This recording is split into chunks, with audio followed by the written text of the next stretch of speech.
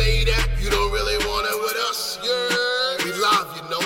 We came here to say that you don't really want it with us. Yeah, the sports show.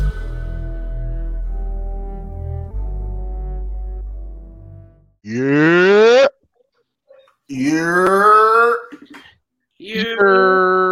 Y'all real late with y'all yours today. What's going on? I think it's just that lag on your end, bro. I went right after Matt, and then I said that Tay was with me at the same time. We double yeared. What's going on, ladies and gentlemen? Welcome back to another episode of the Your Sports Show. It is your boy Big Baby, aka the soul of R&B.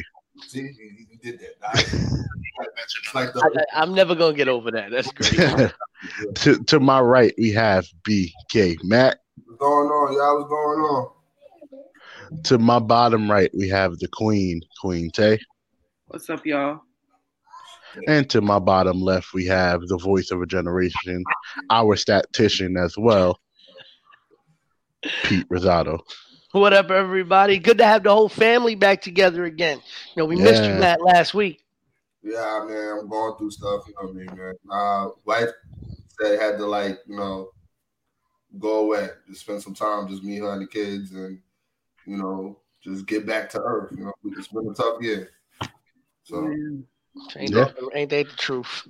I feel you on that. I'm trying to get away. I definitely got right out of New York. I'm out in North Kakalaki right now. So my second hometown. You out there in the birds, like in the country, eating sugar sandwiches and shit. You know I'm what? Not eating sugar sandwiches. He out there by my church, man. He can go to Walmart, which I call church. Walmart everywhere. Walmart. Nah, you ain't got no Walmarts in New York unless you're going to Long Island or you going to Jersey. That's why I'm in Pennsylvania. Right. You ain't got no. I've only been to a Walmart maybe once or twice in my life. Walmart is like Disneyland for everything else. I call it church because it has everything. It is the holiest place you can go to, but it makes you do the most sinful things in the world. Because you walk into Walmart, you like, I'm gonna go get like 1, 2, maybe 3 things. You walk out with a CVS style receipt, okay? Spent $300, and the worst part about it is you can justify why you had to spend every single one of those dollars. Which is the worst part about it. Yeah, everywhere I go. I ain't gonna hold you. Walmart is very therapeutic. Half the time, I'm not gonna lie to you. I'm not rich, but I end up buying some shit that I don't need.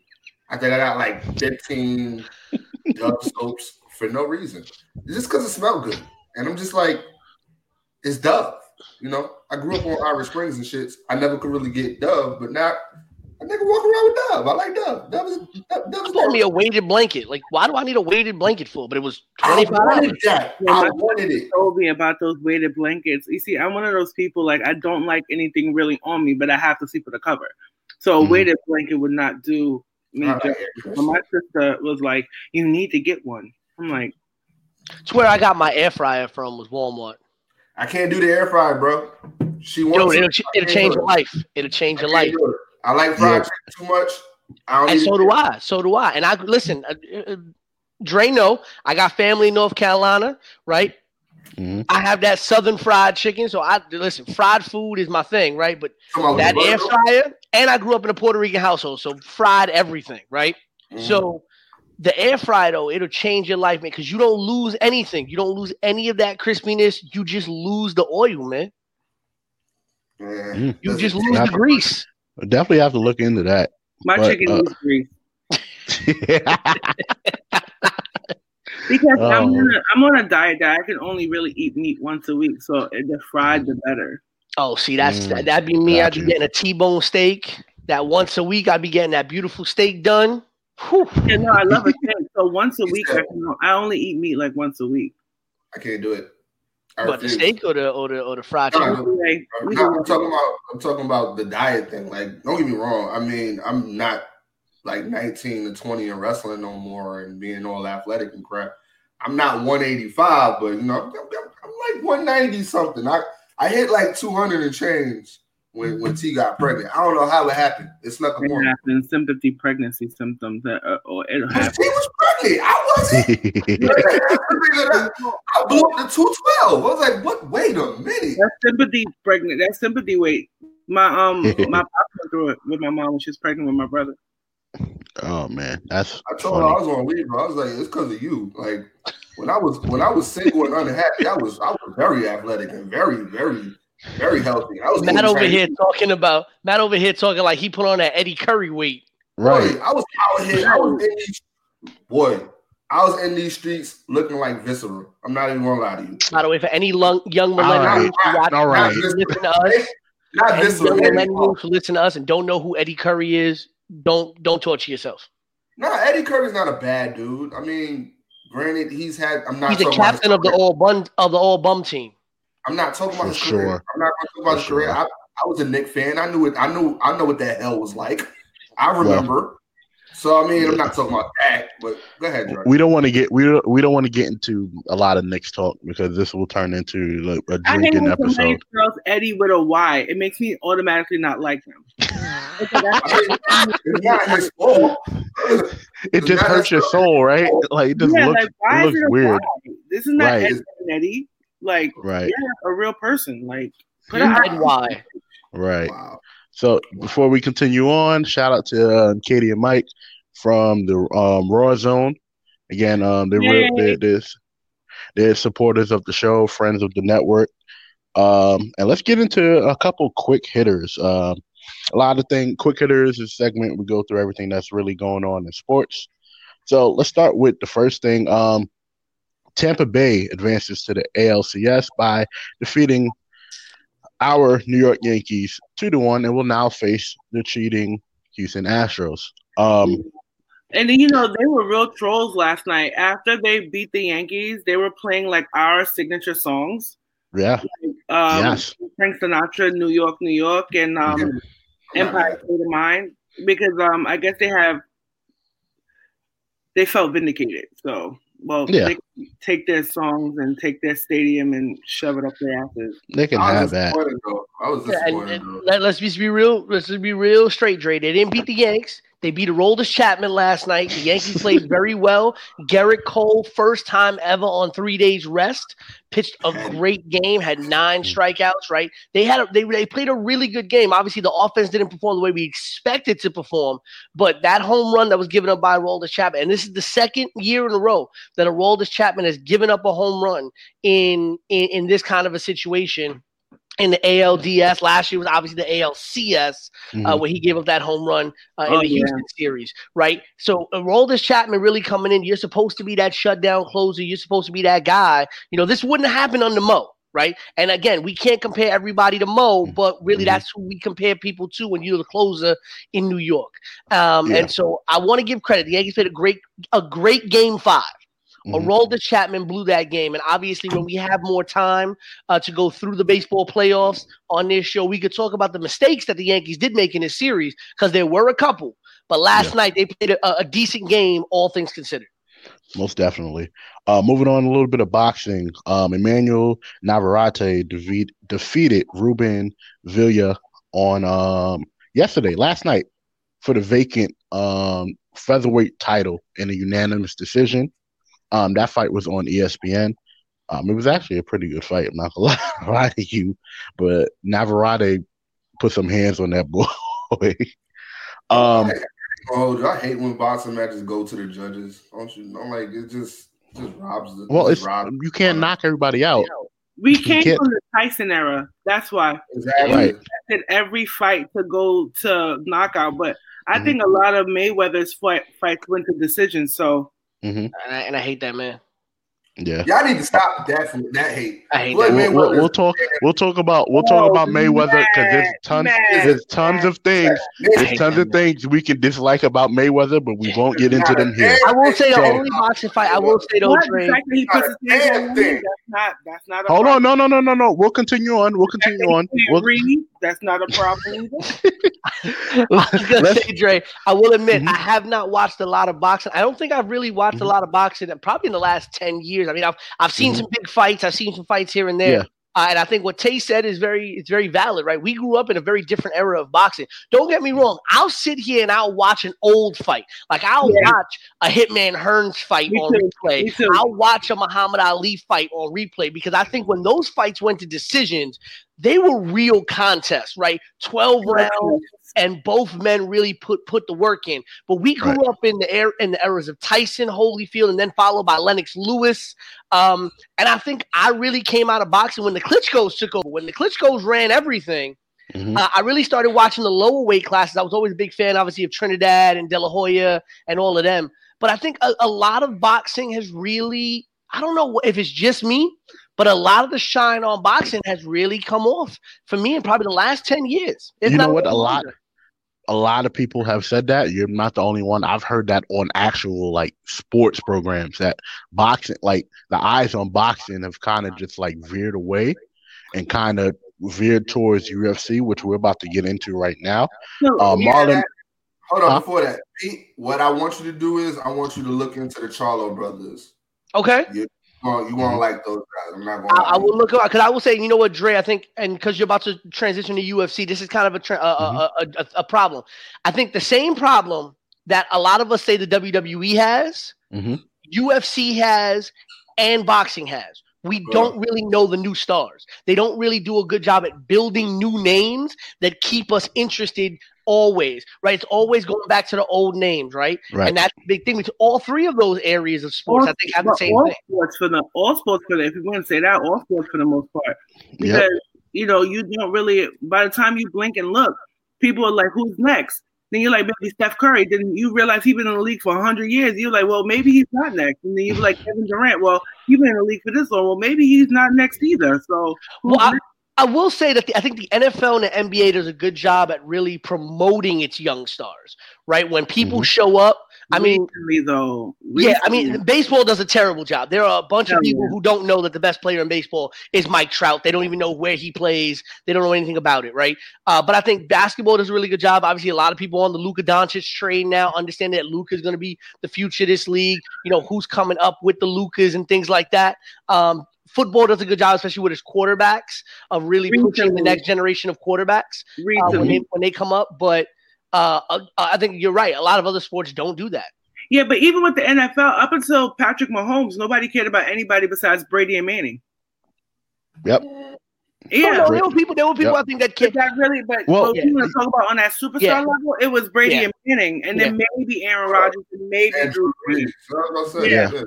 But there's still over 20-something teams in the NFL, and it's like by the time you really started to pay attention to them, their twilights are almost here. Like, true. You know, but I think that's a sports problem, and we have a shorter attention spans. But especially now that, but it's even more crazy because now we're home and still can't get into it. But go ahead, bro.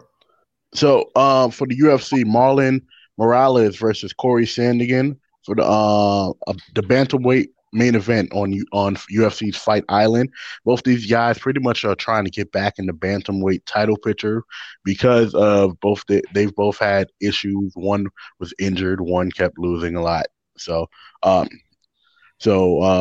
is that with that? The Seattle Storm, Breanna Stewart and Sue Bird and our girl from up here, Epiphany Prince, have won the WNBA championship. Defeating the Las Vegas Aces, and the Aces are really, really, really good. They were shorthanded because Liz Cambridge elected not to play this year, but they will be back because they almost got to the finals last year, playing against Washington. Listen, he mentioned Liz Cambridge, man. Liz Cambridge. That wouldn't get me. Listen. Okay, I have never really ever. Listen, I'm 5'10" on a good day, right? I'm 5'10" on a good day. I don't break 6 feet. I have no problem dating taller women at all. But Liz Cambridge at almost 7 feet tall, she's 6 something. That woman, listen, she is fine. She is fine. Woo. But she's fine, but she's a dog. That's what I'm saying. She is a dog Because They ain't got Shout out no to Bird though. They ain't got Like, nothing. That no, was my first WNBA. no. But what I'm saying, because she and she could have been the WNBA's MVP last year. She could have, but Elaine Deladon just was above Dominated. and beyond better than everybody Deladon is else. ridiculous. That girl, is great. And this is Breanna Stewart's second Finals MVP in 2 years because Seattle won 2 years ago. A little bit of wrestling before we get into wrestling later on. Oh, can we mention something though, Dre? Sorry to interrupt you. I believe the Seattle Storm became the second WNBA team with four, or the second or third WNBA team with four titles in the WNBA. Because I think Minnesota's got four. And Houston's got four, and now Seattle. But it just goes to it goes to show that concentration of power in the there's a concentration of power in the WNBA. I mean, they really the same team to one. And I didn't realize this till I looked it up last week. Minnesota went on an every other year winning spree for 6 years. I think they won in 13, 15, and 17. It's like, it's almost like the UConn women are coming. They come to the WNBA and follow the same formula. We just gonna win all the titles. That's what I said. Because Sue Bird is like a 6-time champion. Well, 4-time with the WNBA and 2 with the NCAA. She's like a 6-time champion. Sue Bird is the truth. We need to shout that woman out. She's been in the league. She's been in the league almost 2 decades now. I think had to be close to 20 years. Close to it. And yeah, she's gonna be on somebody's coaching staff for sure. She's gonna be on somebody's coaching staff for sure.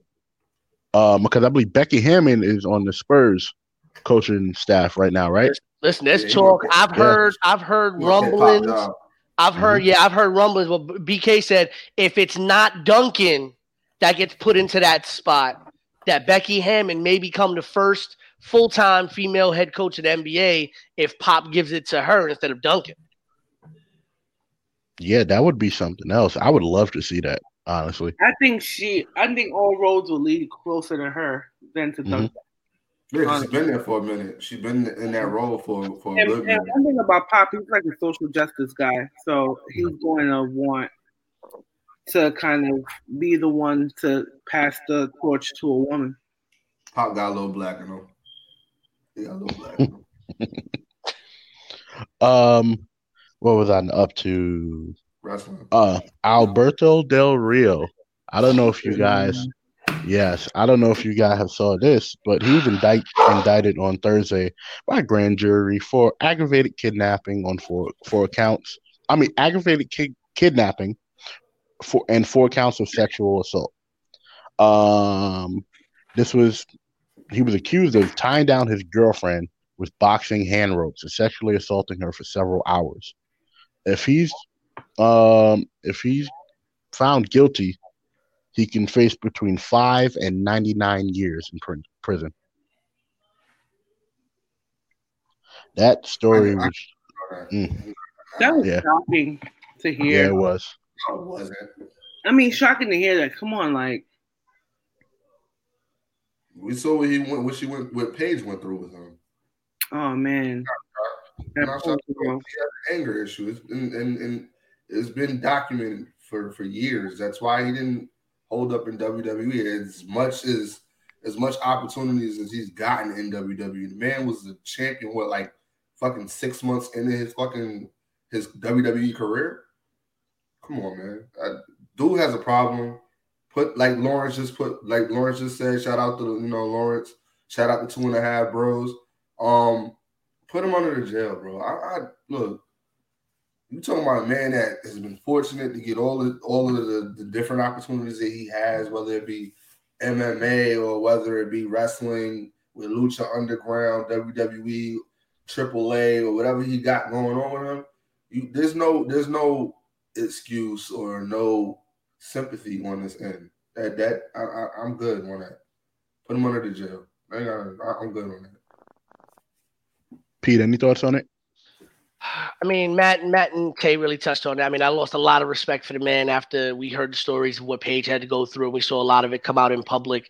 I never have been and will never be an advocate for putting your hands on a woman. You know, obviously, I think when we talk about Floyd Mayweather, Matt. Thank you. Oh yeah, I mean, listen. Do I think that there are larger conversations around how? Do I think that there are larger conversations to be had around how just physical violence should be handled between the sexes? You know, yes, but I am also going to say unequivocally, I don't think you should put your hands on a woman if you're a man. That's it. Like at the end of the day, that is it.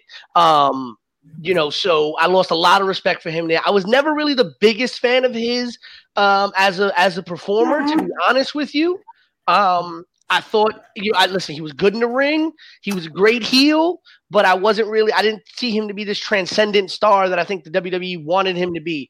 You know, he's got a lot of opportunities, and professionally, he's burned a lot of bridges. He burned bridges in the WWE. He burned bridges with Impact. You know, he's burned bridges in Mexico. I know some independent companies that he's burned some bridges where they've booked him, and then he's decided he just didn't want to show up for his flight and didn't want to go to the show.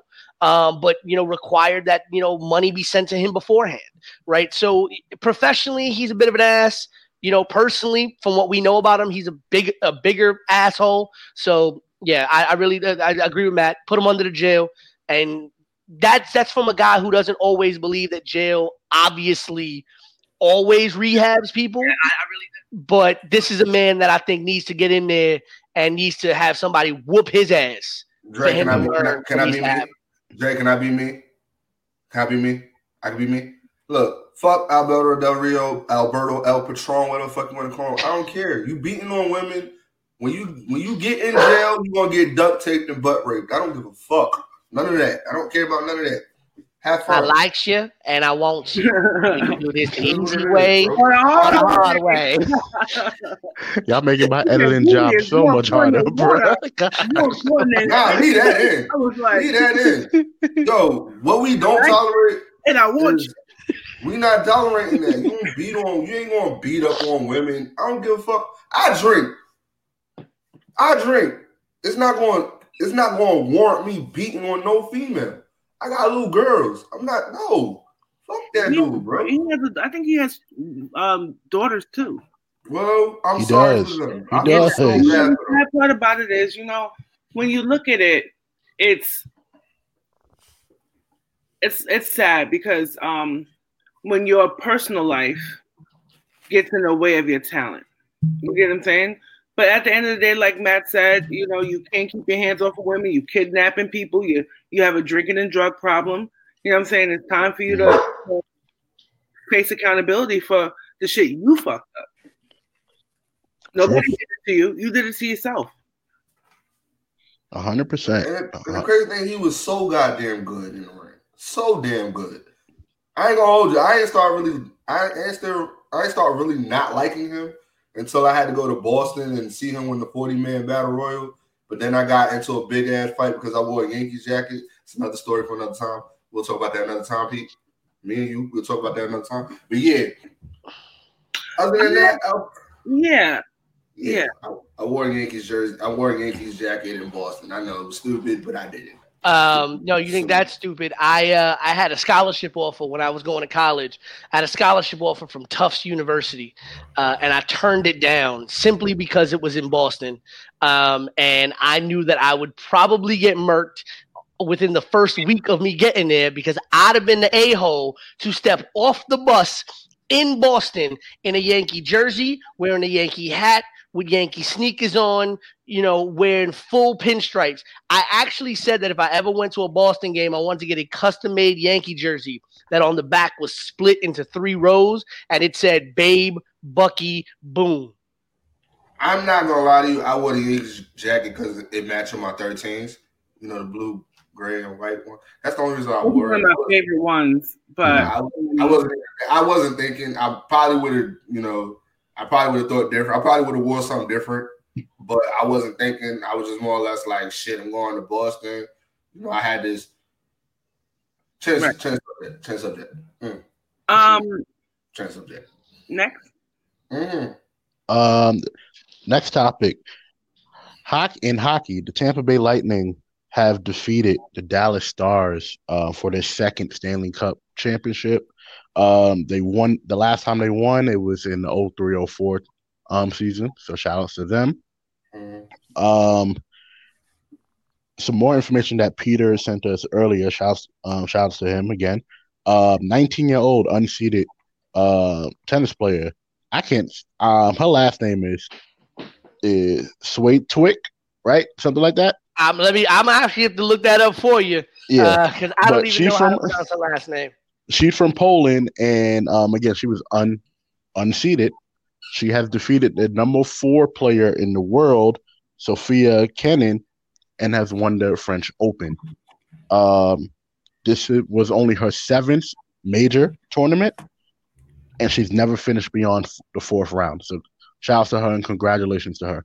First teenager, I think, since the 90s to win the French Open as well. So, and obviously Serena pulled out at the last minute due to a family emergency.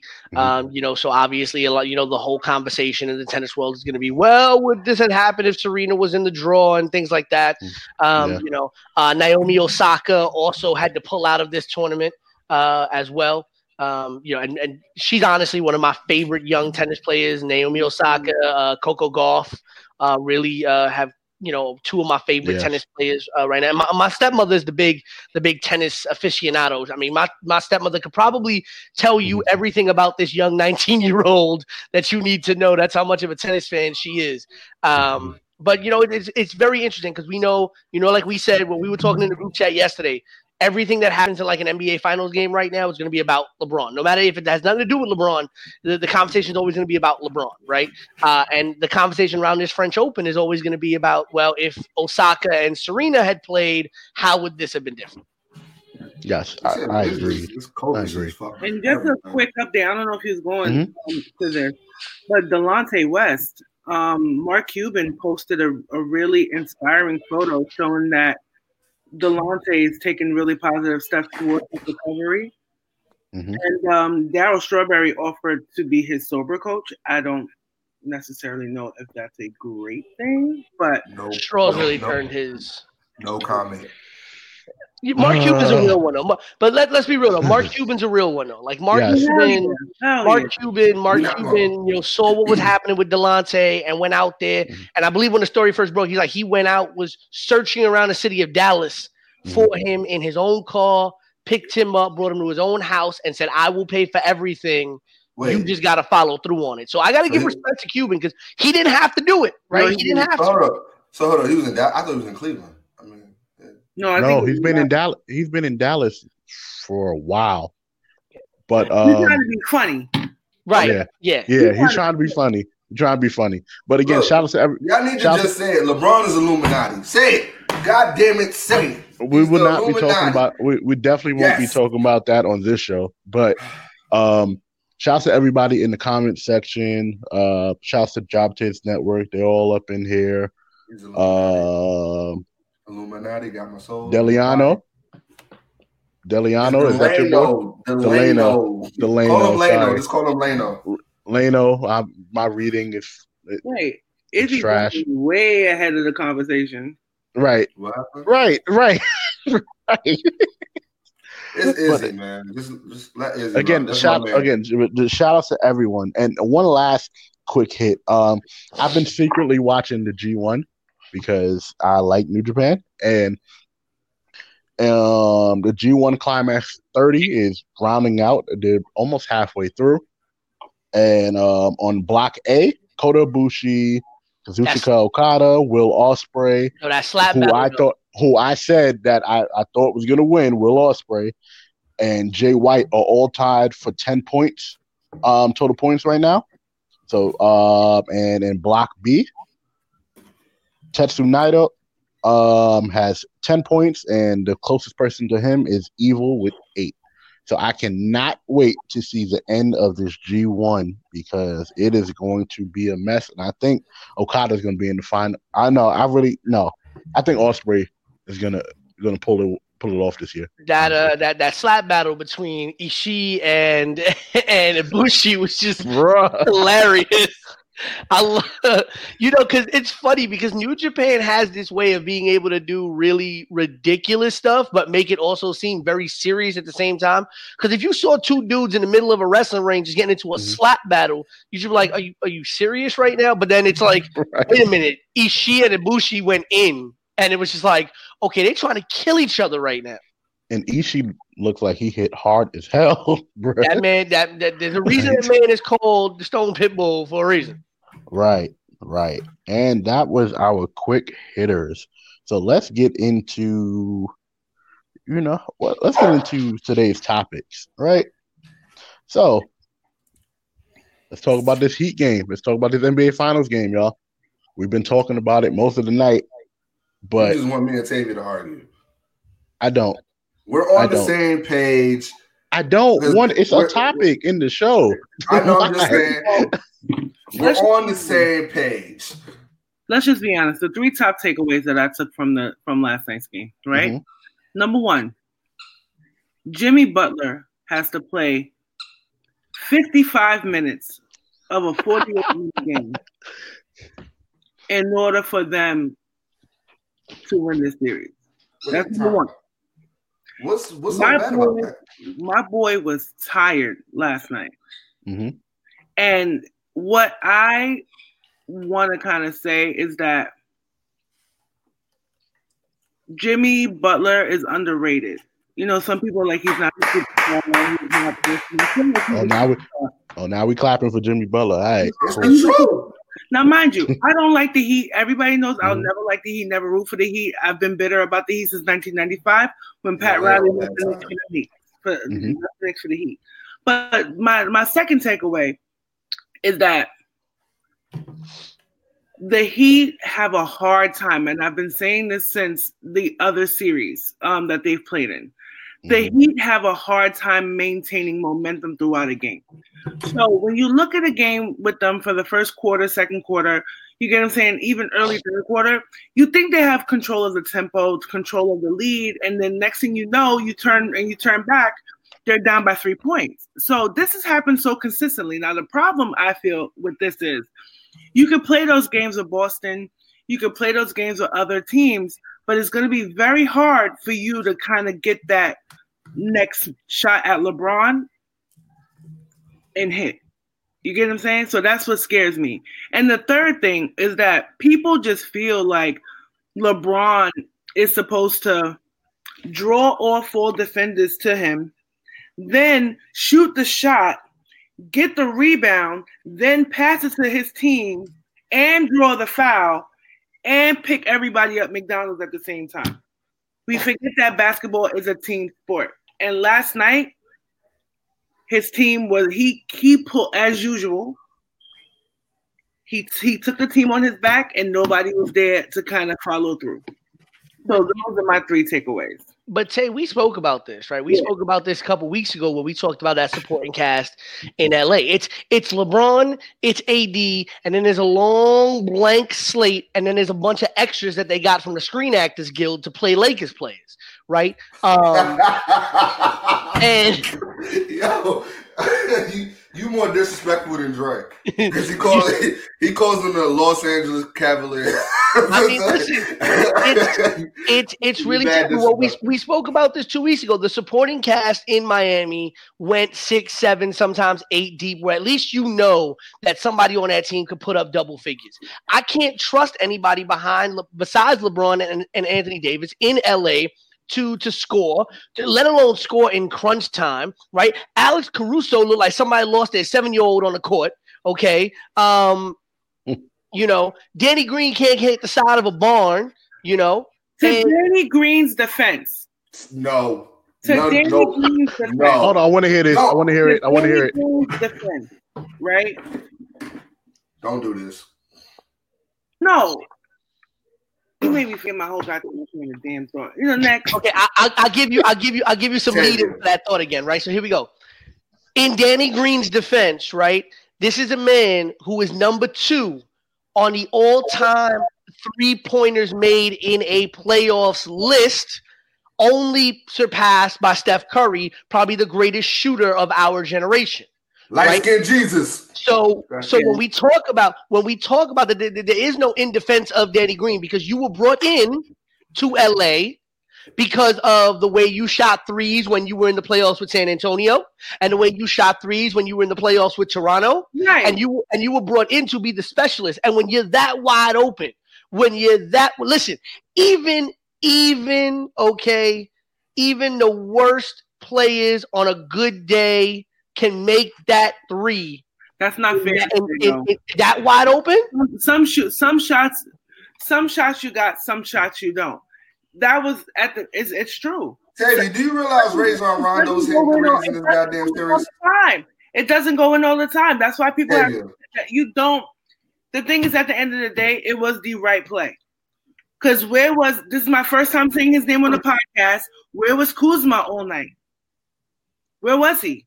I was getting to that. I'm getting to that. Well, that's where I want to go, Tay. When you're done, that's where I want to go. It was the right play. You get what I'm saying? And to be honest with you, I would have thought the shot went in, but it didn't. This is where I want to pivot to, right? Because Dre, we all were talking about this last night for a good 3-4 hours after the game ended, right? So Tay is correct in that based on the play that was called and the play that was run, LeBron James passing to a wide open Danny Green at the top of the key, for a long time considered one of the primo spots for 3-point shooters outside of the corners, okay, was the right play. But my argument since last night has been that should not have been the play that was called. When you have, and I get that Anthony Davis was a little hobbled, right? But when you have LeBron James, who is the king, right? The king LeBron James. And when you she calls him the king. She calls him the king. The right. king. And you have Anthony Davis. I've never. Oh my! You never call him the king. The king with all the rings. That's what you said. And I'm watching with the rings. And I'm watching, and that's the thing. And I'm watching the comment section as I say this. And Sadiq, and I'm sorry if I said your name wrong, brother, but Sadiq said it right. Just call him asshole. That's what I call him. Kobe. Tay's most hated player in all time. MJ. Dirk, anybody who considers himself. Stop you at the MJ point. I'm gonna stop you there. Hold on. Let me finish the point. Hold on. I knew it. Hold on. Let me just finish the point. Tay, hold on. Let him finish. I want to hear this too. Michael Jordan. I know what he's gonna say. He said they would have all took the shot. Yes. Okay. How? How was LeBron? I just want to know. No. Not that shot. Not that shot. X's and O's.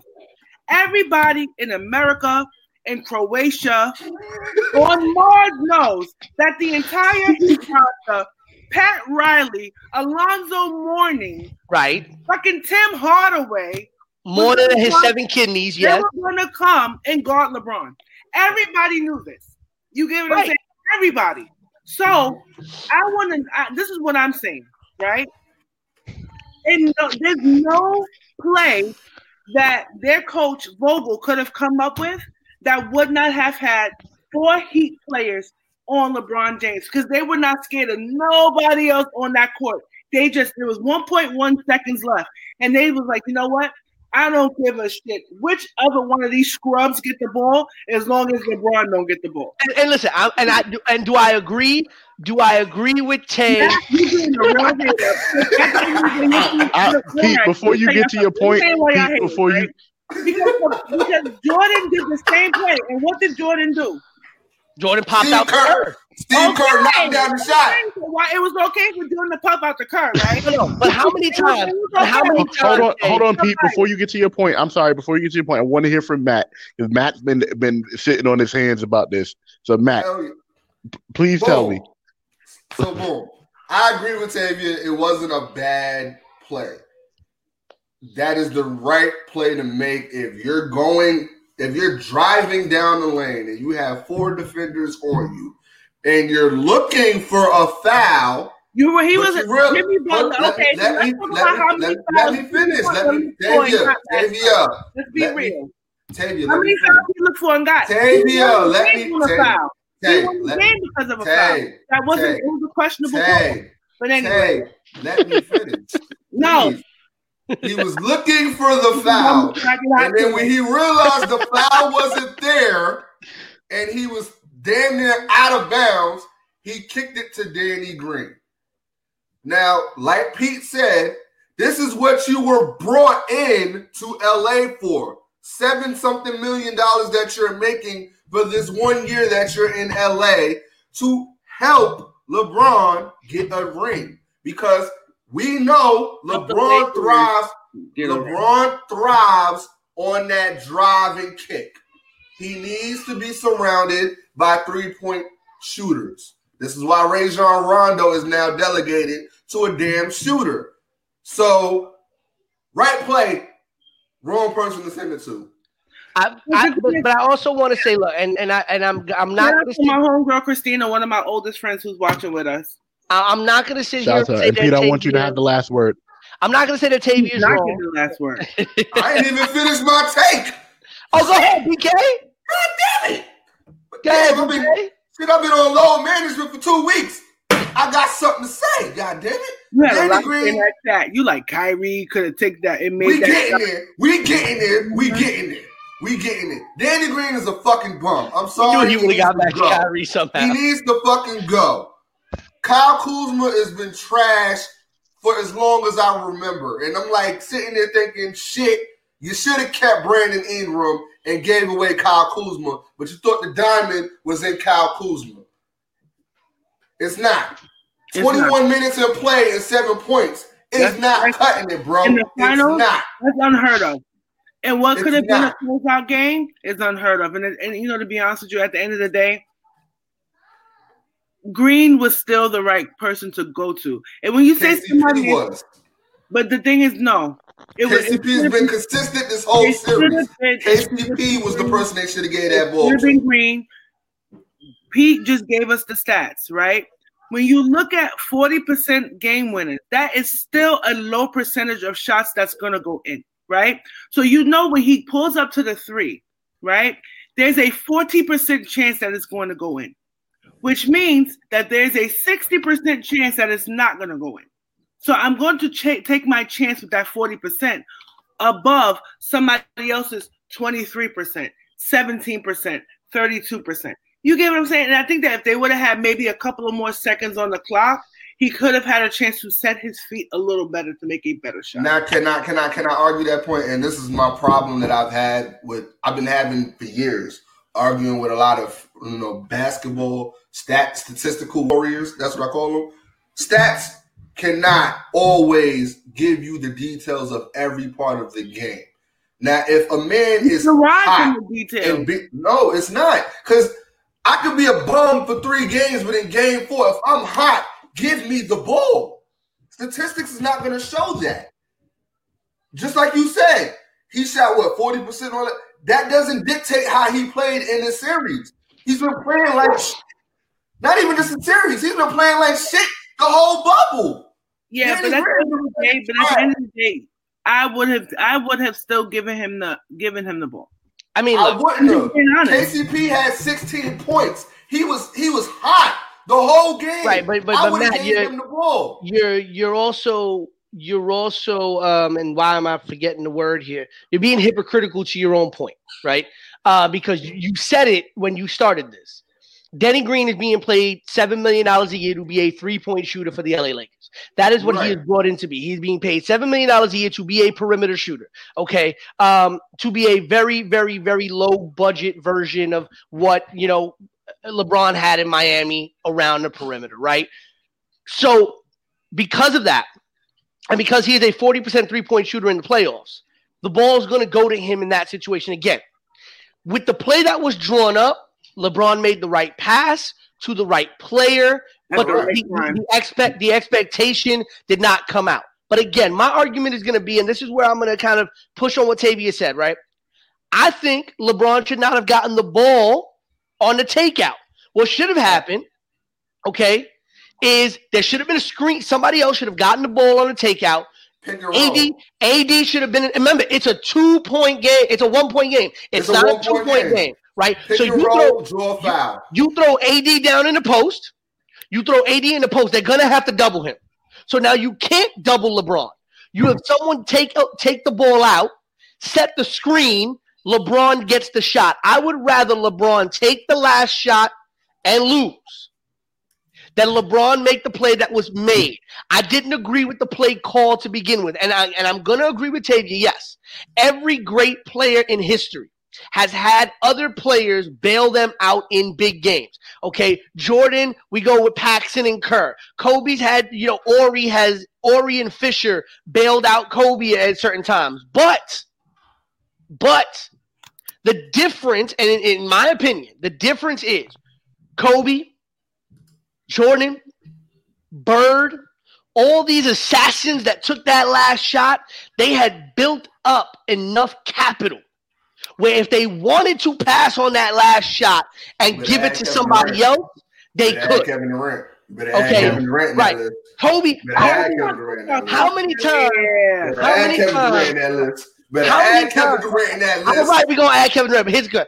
How many times? Durant soft that Sherman ass could knock that list at all. At the end of the day, Pete, you're right, and I get what you're saying, right?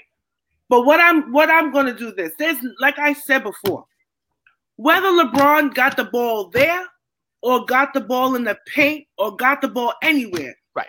He knew he was bait at that moment. You get what I'm saying? You got to be bait with better players, though. I got to be honest with you. You got to be bait with better players. But that's also not his fault. Yeah, and that's not his fault. You can't be. You can be bait when you got Ray Allen. You can be bait when you got Ray. You can be bait when you got D Wade. But you cannot be bait when you are the great. When you are the great LeBron James. We're not adding Kyrie to anything. Add Kyrie in that goddamn list. Add Kyrie in the goddamn list. Add toxic teammates.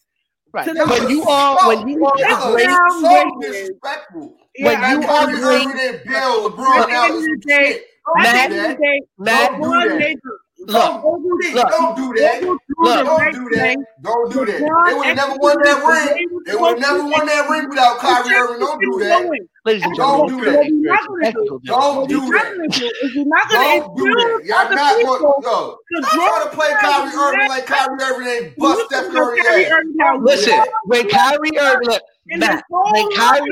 when Kyrie is back in the finals, so y'all not gonna be honest. Look, that's what we're doing right now. We're not gonna be honest. We're not gonna be honest. And he hasn't been able to shut it. We're gonna easily forget the game that LeBron and Kyrie both had 40 each. We're gonna forget that. You know what, Matt? We're gonna forget the game that Kyrie hit that last shot that clinched the championship ring. We're gonna forget all that, right? Forget about that. That was years ago.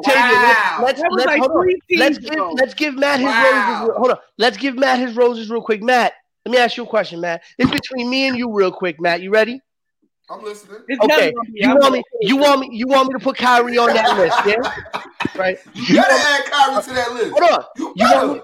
You want me to add Kyrie to that list, right? Okay. Because he ain't win that ring without Kyrie Irving. Hold on. But here's my... Bring up Matthew Dellavedova. Okay, hold on. Bring him up. Hold up, Matt. Bring him up. Matt, here's my question, though, Matt. Here's my question. Okay, if you want me to put Kyrie Irving on the list of the bailout players, right? You want me to put him on the list of those bailout role players that can make those big shots. I want to ask you a question. Mm-hmm. Okay. Of the players I'm about to name, okay, the star player on their team cannot make the final shot and has to pass to one of these players. One of the following players. Please tell me, completely unbiased, try your best. Please tell me if you putting Kyrie number one on the list of the following players to make the last shot when the star player can't make it. Ready? I bet you about to do some unfair shit, but go ahead. No. I'm gonna give you all guys who made shots. I'm listening. Okay. Danny Ainge. Really? Kyrie Irving. Ray Allen. Steve Kerr. Klay Thompson. That's not even right. Are you throwing the ball to Kyrie before you gave me Noah and Jesus Shuttlesworth on the same list. So you think I wouldn't even know who Kyrie was on that court. I'd be like, who? I don't know. I know. I'm throwing it to that light skinned bad bitch of the West. Exactly. It's not the Klay Thompson or Ray Allen. No, but hold on. All right. You know what? You don't want better players. Hold on. How about when Tayshaun Prince bailed out the Detroit Pistons when Rip Hamilton couldn't make a shot. So you saying Tayshaun Prince is more reliable on a last second shot over Kyrie Irving? During that series, he was. Okay. I'm not talking about that series. I'm talking about in general. You're gonna no. Let's talk about how many times. You opened this can of worms. Let's talk about how many times Big Shot Bob. No, Pete. Big Shot Bob. You opened this can, Pete. Don't do it, Pete. So you mean to tell me you trust Tayshaun Prince? If you got 12 seconds on the clock, you choose Tayshaun Prince to make the last play over Kyrie Irving? Yes. If it's a jumper? If it's a jumper? Yes. No. Yeah. 10 seconds to make a play. You choose Tayshaun Prince over Kyrie Irving? If it's a spot-up jumper, yes. Yo, that is bullshit. If it's a spot-up jumper, yes. Stop. Tayshaun Prince ain't never averaged over fucking 20 in his life. Stop. Yeah. No one said nothing about that. Kyrie averages is 7 dumbass things that come out his mouth. No one said nothing. Is that what you're doing right now? Ray, take us home. Wow. Next. No one said nothing about. No one said nothing about averaging 20. But you know what? I would take Tayshaun Prince. I would take Robert Horry. I would take Robert Horry. Next time we're on a studio, I'm bringing you some cinnamon bites. What I said. Spot up on a spot up. You just chose Tayshaun Prince over Kyrie Irving. Next. On a spot up bailout shot, yes. Dre, mute their asses. We going next. You should be banned from New York for saying some shit like that. Tayshaun Prince. So. I'm here. Tayshaun Prince. So. How you doing? While we're on the topic of Tayshaun Prince, of Tayshaun Prince and lanky forwards, Stephen A. Smith thinks Giannis, I'm about to leave. If you bring up Giannis, I'm leaving. I don't want to hear nothing about Who's Giannis. bringing him up? You said lanky forwards. You said lanky forwards. I'm sorry. Yeah, ill. No. Yo, we're not talking about him. No. We're not talking about overrated. We're not talking about overrated MVP. Not that show. But let's talk about what Stephen A. Smith and Kendrick Perkins got into on First Take. Apparently, Stephen A. Smith thinks there is no gap between KD and Bron, but Perk thinks that there is. Pete, I'm going to start with you on this one. Am I think I gotta be PC or I can be me? You gonna let me finish? You gonna let me finish? Huh? Oh. Say what you said. You gonna let me finish? Say what you said. Let's be PC. Oh, so you already talked about somebody getting. Never mind, forget it. Pete, what are your thoughts on that comment? You gonna have to cut that part out. What are your thoughts on not what Matt said earlier about somebody being the booty warrior, but I'm talking about Stephen A. KD and LeBron. Is there a gap? If so, if not, why? Okay. So it's a very convoluted question, and I think that's where a lot of the argument comes in, right? Because when you look at resumes, obviously there is a huge gap between LeBron James and Kevin Durant. When you look at resumes, when you look at accolades, when you look at the awards that they've won in the NBA, right? When you look at titles, obviously there's a gap. But when I'm looking at talent, when I'm looking at skill level, when I'm looking at if I had to pick somebody to start a team with, in my opinion, you can't go wrong with picking either LeBron or Kevin Durant as like your number one guy to build your team around as your star player. Obviously, I think LeBron James is a bit more versatile because you're looking at a guy who can legitimately, at his size, both height and his strength, could legitimately play 1 to 5, in my opinion. He doesn't have the size to necessarily be a center, but his athleticism and his ability, he can play a stretch 5 in today's NBA, right? I think a guy like Kevin Durant obviously is a 3-4-5. He has the shooting style and ability of a 2-guard. Right? No, he has the shooting ability and the style of a 2-guard, but he has the body. He shoots like a 2, Matt. But you're exactly not why I said 2, 3, 4, right. 5. But you're not putting, just like you're not putting Dirk, who shot like a 2 guard. You're not putting Dirk as a 7-footer at the 2, right? You're just not doing it, right? So I'm not putting Kevin Durant as a 7-foot guy who can shoot like a beautiful 2 guard. I'm not putting him as my 2. I'm just saying, right, as far as capabilities. Oh, yeah, capability-wise, he's talking about the capabilities. So I think in that respect, there is no gap. But I think a lot of people are going to argue the fact that, LeBron James has been the number 1 player in the world and in the NBA. He has essentially been right since before he got to the NBA. I'm sorry, right? Except for when Kobe got hurt. This was a man who, when he came in, ESPN was covering his high school games. I had to watch St. Mary's games on ESPN, right?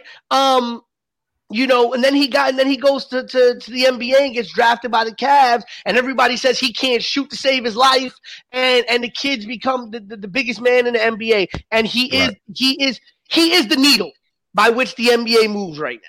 He is, and until he retires, he will be the needle to which the NBA moves. And him and Kevin Durant only have a 3-year difference, by the way.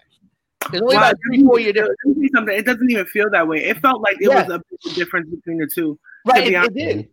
And so, I think talent level wise, if I asked Tavia and BK to create a team and who's the number 1 draft pick, and Tavia picked LeBron and BK picked Kevin Durant, I would sit here and be like, you know what? They're evenly matched right there. And so I don't think there is a gap. I think the gap goes because we've seen so much more of what LeBron has done. Remember, a lot of people didn't pay as a lot of attention to Durant while he was in Seattle, and even for a little while when he was in OKC. Remember that LeBron, and Tavia's brought this up, he's still doing it in LA.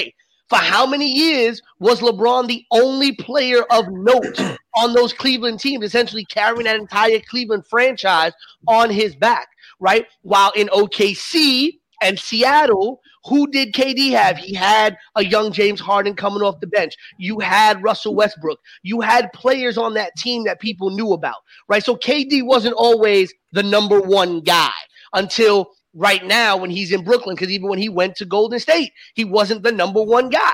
And so when I think people look at it like that, they look at it that there's a gap, in my opinion. In my personal opinion, as a player, looking at the 2 players, I don't think there is a gap. And I think if you put Here's where I make that point.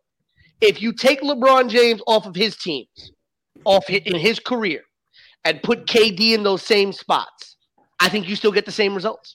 No way. Hell no. Well, Tate, I was actually about to go to you next anyway. Go ahead.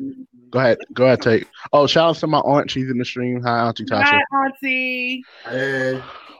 Hi, Tate. Auntie. All right, look, this is how I feel, right? Mm-hmm. I think that KD has been on better teams too. You cannot deny the tandem, the miniature 3 between, I would say, Westbrook, KD, as well as James Harden. You get what I'm saying? They were supposed to be like the new kids on the block to dethrone LeBron and the Heat in the center third, and got embarrassed in the finals, right? Mm-hmm. Now, I get what you're saying. You get what I'm saying? And while I do feel I agree with about 90% of what you're saying, Pete. You know what I'm saying? So I'll give you that. I can never say Kevin Durant is overrated. I don't feel that way. But you see how you say LeBron can play the 2, 3, 4, and 5, right? Correct. I think he could play. Yeah, I think he play actually all 5. I can play all 5. Yeah, yes, I said that. You see KD only playing the 2, the 3, and the 4. KD can play 5. He's 17. He always had a good one, and he's not a defensive-minded guy enough to be a 5. That's how I feel. It's only the distance between. That's the distance between their talent, I feel. You get what I'm saying? Like I told you guys in the chat, it's not Grand Canyon wide. You get what I'm saying? But it's like, okay, KD is a superb player, exceptional player. But like I said, it's a difference between 1 and 5 and 2, 3, and 4. And that's the distance between LeBron and KD. You get what I'm saying? Like, and I like KD. I think he's soft. Don't get me wrong. I think he's a better scorer. Like, that's the whole thing. I feel like KD is cut from that same cloth, like the Jordans, like the Kobe's. Like, you know what I'm saying? Like, they're more prolific scorers. And I feel like they had better floor generals around them. You know what I'm saying? Whereas LeBron, I don't feel like KD could have done with the little that LeBron had done. That's the only, like, the difference between talent is like this. That's all I mean. That's too much. Matt, your point, and Matt, please. I already said what I was going to do. Look, don't play with me. Y'all shouldn't do this to me. She get to go off on Paul Pierce all the goddamn time. I should be allowed to say that Kendrick Perkins is an ashy nut hugging LeBron fan. I should be able to say that. I should be able to say that. But he also plays with both of them, though. Look, no, the fuck he doesn't. Like from gay, he's been trashing KD, talking about Russell Westbrook is the best OKC Thunder of all time. Motherfucker, what? And it's funny, we did an episode. We definitely did an episode on our former podcast talking. Look, fuck that talking podcast. about like I was that saying, too. Point blank. Period. This is what it is. There's nothing that LeBron can do offensively that Kevin Durant can't do. Bring in a little bit of a different. You see how you always try to bring in that little. What can LeBron do that Kevin Durant can't do? Talking about what can LeBron do that Kevin Durant can't do? All around. Can somebody tell me what LeBron can do that Kevin Durant can't do? Besides orchestrate to join up with two franchise players. I think the only thing, and I think Tavia did touch on it, the only area in which there's a bit of a gap is in defensive tenacity. Yeah. That's it. So Kevin Durant can't play defense? I didn't say he can't. I said he's not as tenacious. You're not going to see Kevin Durant do the chase down blocks that LeBron's been doing his entire career. You're not. You're not going to see that. So we're gonna marginalize this. Oh no! You just said, "Is there anything that can't be done?" I just answered that question. No, but you just said, all right. So I'm not saying that means there's a gap between them. I'm just saying that's one thing. That's one point. Besides his resume, what separates them two? No, I said that when they're playing head to head, I'm choosing KD over LeBron. I'm sorry. The stats. I sent you you had a whole week. I knew this was coming. You had 5 days. I put in the chat, right? Their head-to-head records and how they played against each other. Mm-hmm. Now, granted, KD has always had better teams than LeBron. Except for that Heat team. Stop. KD has always had better. Let me tell you something. People shit on Russell Westbrook, and I hate that shit. Y'all want nobody's shitting on Russell Westbrook. We're not gonna marginalize it and make it seem like Russell Westbrook is the best point guard ever. He's not. Act like that Thunder team wasn't a fucking problem. We're not gonna sit here. The Miami Heat team was a fucking problem. Yeah, okay, but we're not gonna sit here and act like who won that series? But the thing is, what I'm saying is, who won that series, KD has traditionally been on better stacked teams. I said apart from the Heat and LeBron.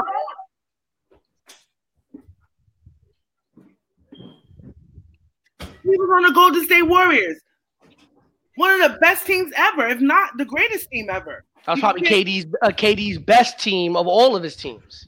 The best team. And he had great teams his whole entire career. That OKC team would have done a better job against LeBron in the Heat that year. I'm just being honest. I didn't think really making it seem like Russell Westbrook and just him and Russell Westbrook was a great damn team. They faced better teams than them in the playoffs. What I'm saying is, don't make it seem like he had a great team. The point is, he had a playoff team. That's it. KD has been on traditionally better rosters than LeBron has been on, apart from the Miami Heat. And to be honest, that's facts. Who can you name me anybody from the Cleveland Cavaliers before 2010 who's going to be in the NBA fucking Hall of Fame? Just being honest. And then when you look at it, that same Thunder team that Kevin wants, Russell Westbrook is a Hall of Famer. James Harden is a Hall of Famer too. So let's just be real here. James Harden is not the same James Harden that we saw. The talent is this far. Matt said Larry Hughes, bro. Matt said Larry Hughes. But I'm gonna just post what Tavia posted, and then we can move on. Here are the head-to-head stats between Bron and KD. As you can see, yeah, but he had the better teams. But he had the better team. He did have the better team. Come on. As you can see, stat-wise, it's not too crazy outside of the rebounds and assists because KD doesn't really pass the ball. Other than that, and then if I'm lying, come on, be real. That's what I mean. That there's only you can be a Columbine shooter. I would get from fucking. I would shoot over there time too. The difference in the degree of talent is only what makes a complete player, right? Mm-hmm. We know that they're neck and neck, if not KD being a better prolific scorer. But when you look at a complete player, like Pete said, KD he does not have that defensive mentality that LeBron had at all. Mm-hmm. In Miami. He's like, if I'm gonna, he's like, you know what, I'm shooting. And you gotta remember that when he came into the league, when Durant came into the league and he came into the then Seattle Supersonics, and then which obviously turned into the Oklahoma City Thunder, he had a really good supporting cast. Durant was given the opportunity to really grow as a player. Mm-hmm. And then you end up with a Russell Westbrook and then a James Harden and things like that. And you really allow yourself to grow as a player. They had, and to be very honest with you, like they didn't have any world beaters. Right, they didn't have any world beaters, but they had some really good under-heralded veterans and some underrated players, again, who aren't world beaters. They aren't going to score you 20 and get you 25 rebounds, things like that. But one of my favorite New Jersey Nets players, Nenad Krstić, was on those early Oklahoma City and Seattle teams, a really good veteran center. That was your favorite? Well, he was one of my low-key favorite Nets. One of my low-key favorite Nets, right? Motherfucker, what? Wow. You had the veteran, one of my favorite veterans in all of the NBA, and Kurt Thomas on those teams. I love Kurt Thomas, man. Fuck Kurt Thomas. You don't have to, Pete. By the way, you don't got to answer any Nets questions to Matt. Matt just joined, so don't worry about it. You had guys like Nick Collison on those teams, so you had guys on those teams that were veterans who could take a little bit off the load off of a KD. Again, Collison isn't a world beater. Krstić isn't a world beater. Krstić was going to give you 10 and 10 on a given night. Collison could give you double-digit rebounds or could go off and get 10 to 12 points, right? And then you had defensive guys like Thabo Sefolosha on those teams. And other people around them that could really chip in. And so Durant, I think for a very, very long time, this is not to say that Durant was underrated. No. I think for a very, very long time, Durant was unheralded. And the reason is because Durant has never been the only guy on his team. Right? LeBron, for the entirety of his beginning of his career in Cleveland. You better add the beginning part. LeBron, for the entire beginning part of his career, was the only guy in Cleveland, even when they had, the aged wonder that was Shaq. Right? He was. Shout out to Larry Hughes. Stop it. Stop. Because if you're going to say shout out to Larry Hughes on those early Cavs teams, if you're going to say shout out to Ricky Davis, okay, let's not do this. Right. Shout out to Mo Williams. Shout out to Drew Gooden. Right. Shout out to Drew Gooden. And Jamario Moon. And Ilgauskas, that was my nigga too. Ilgauskas was very Booby Gibson. Shout out to Booby Gibson. Booby Gibson was that man. The two players that I will always love from Cleveland. The two Cleveland Cavaliers that I will always love was Zydrunas Ilgauskas and Anderson Varejao. Varejao was that energy dude that came off that bench and really hyped that team up. And I really got mad. Big ups to the Cleveland Cavaliers though, because they traded Varejao away mid-season of their championship year to Golden State, and they ended up giving him a ring anyway for that season. That big ups to Cleveland on that. Mm-hmm. But what you didn't have, you never really had a supporting cast around LeBron of any caliber until he went to Miami, right? And then he left Miami and went to back to Cleveland, and he got the Kevin Love and Kyrie trio going and tried to get a little bit of a, Kevin Love. Yeah, and that was my favorite. I love Kevin Love when he was in Minnesota getting 25 and 25 a night, right? The dude was the great white hope in Minnesota for a long time, so he tried it in Cleveland, and now he has no supporting cast again outside of AD in LA. But Kevin Durant never had that.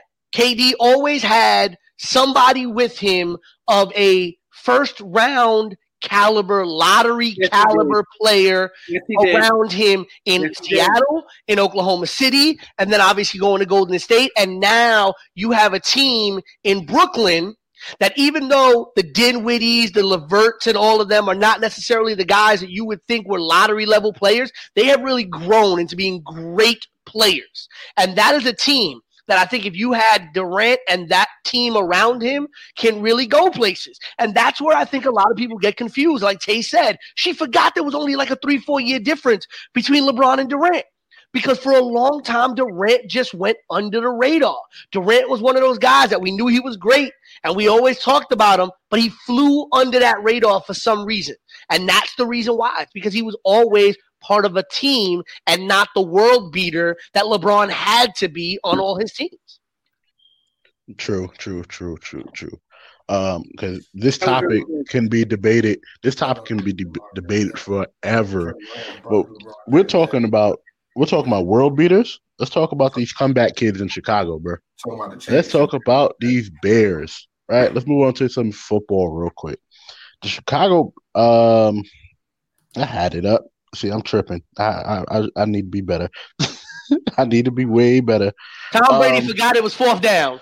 Right. Basically, we're gonna get it. Yeah, it's so much. I feel like Tom Brady just now. So the Bears shocked the Bucs and came back down double digits, to beat the Bucs 20-19. They're now 4-1, and 3 out of their last 5 games have been comebacks. For double digits. They're sounding like the Chiefs right now, but the last Chicago team to do that was the 85 Bears, the championship team Bears. From what we were saying, because we know they have Foles now in for the rest of the season, basically. Tab, I'm gonna start with you because you made a joke about this, but it might actually happen. How far do you think these Bears can go? They could definitely go to the playoffs. Mm-hmm. We had a discussion very early in the season about and I think it was Pete who said that he didn't think the Bears were legitimate. Mm-hmm. Right? And I feel like they're showing that they are. You get what I'm saying? Last year they had the top-rated defense. The year before last, they had the top-rated defense. And now this year with Foles, Foles is one of those guys who will give you that consistent arm. You get what I'm saying? That you need to kind of make a deep run. I don't know if they can beat the Chiefs. I doubt it. Mm-hmm. You get what I'm saying? I doubt if they could beat certain other top-level teams. But they are definitely going into a problem. And Foles, I hope you Philly fans are really taking a look at what y'all let walk away. He is talking to you, Wilkins. Just say his name. Wilkins. No, not only Wilkins. He's not the only one. He's not the only one. I've seen it all over the place. You know what I'm saying? He's not the only one. Mm-hmm. I have friends who are Philly fans. You get what I'm saying? And we've had these debates and these discussions. And what Foles showed y'all Thursday night was that this was the man that won the Eagles that Super Bowl ring. And there are players that, I would say there are forms of teams that Brady struggles against. Always. And always did. And the Bears, the defense that they played was resemblance of those teams that Brady struggled with. And the thing is, where is Gronk? He came to life a little bit on Thursday. You know what I'm saying? But he is not. He's the Gronk of old for sure. I noticed that. I noticed that because that's one of them teams he struggled with. That rust. Anyway. That rust. Right. It's funny. Oddly enough, you say that because me and Tavia are playing against each other this week, and I'm looking at Gronk, and I'm always looking at Gronk because Gronk he can easily get you 20, 25 points in a game, and just seeing how many touches he's really getting, it's not looking too good for Gronk this year, and maybe it's the age thing, maybe it's Brady not being comfortable in the offense. But Pete, I'm sorry, Matt, your thoughts on the Bears and them being 4-1. All right. I think the Bears are a legit, not like necessarily like a threat, but they're a sleeper team. Do I see them beating like a team like the Chiefs? No, I don't see that. I'm sorry, Patrick Mahomes is all world. I feel like what's his name, Kelsey. I feel like he's the truth. They got too many weapons on that team for you to sit there and just like, all right. I can see the Bears beating. No, I know. Sorry, I know. I do feel like if you sleep on them, they can pull some out. They can pull some out their hat. But I agree with Tavia to the degree that you Philly fans should be upset that y'all chose fucking. We're not even going to mention his name because he's so goddamn trash. But not necessarily trash. He's just overrated. And you should have stuck with the quarterback that got y'all the Super Bowl, and that's just what it was. Not saying that Nick Foles played out his mind because he relatively struggled the first 2 quarters of that game, and they kind of came alive around like after halftime and whatnot. But it just let's just call a spade what a spade was. It's still Tom Brady and I can't think of the dude name, the coach Bruce Elroy or something like that. What's his name? Bruce Arians. Yeah, Bruce Arians. It's some miscommunication between them. What you're not getting that you're used to is you had Bill Belichick, who was in control of everything, who had a plan for everything. So you knew what you were doing before you even started your drive. So for you to not realize that you were at 4th down, that's just either it could be you could chalk it up to maybe Tom Brady's age, and maybe maybe he misses Bill Belichick, or it could just be Bruce Elroy's problem. That was something that he should have had more control over. So it's just it's one game. It's not exactly like the Falcons and what they fucking did a few weeks back, but it's a small detail. They're new together. There's no training camp. There was no preseason. Like, they're figuring out as they're going. That chemistry doesn't happen overnight. But Gronk missing, that can't happen. Sorry, that can't happen. Tom Brady doesn't fumble the ball. I don't see them losing this game. I'm sorry. That's just my opinion. So, yeah. Your thoughts, Pete? I'm about to be the old man who tells the kids to get off his lawn.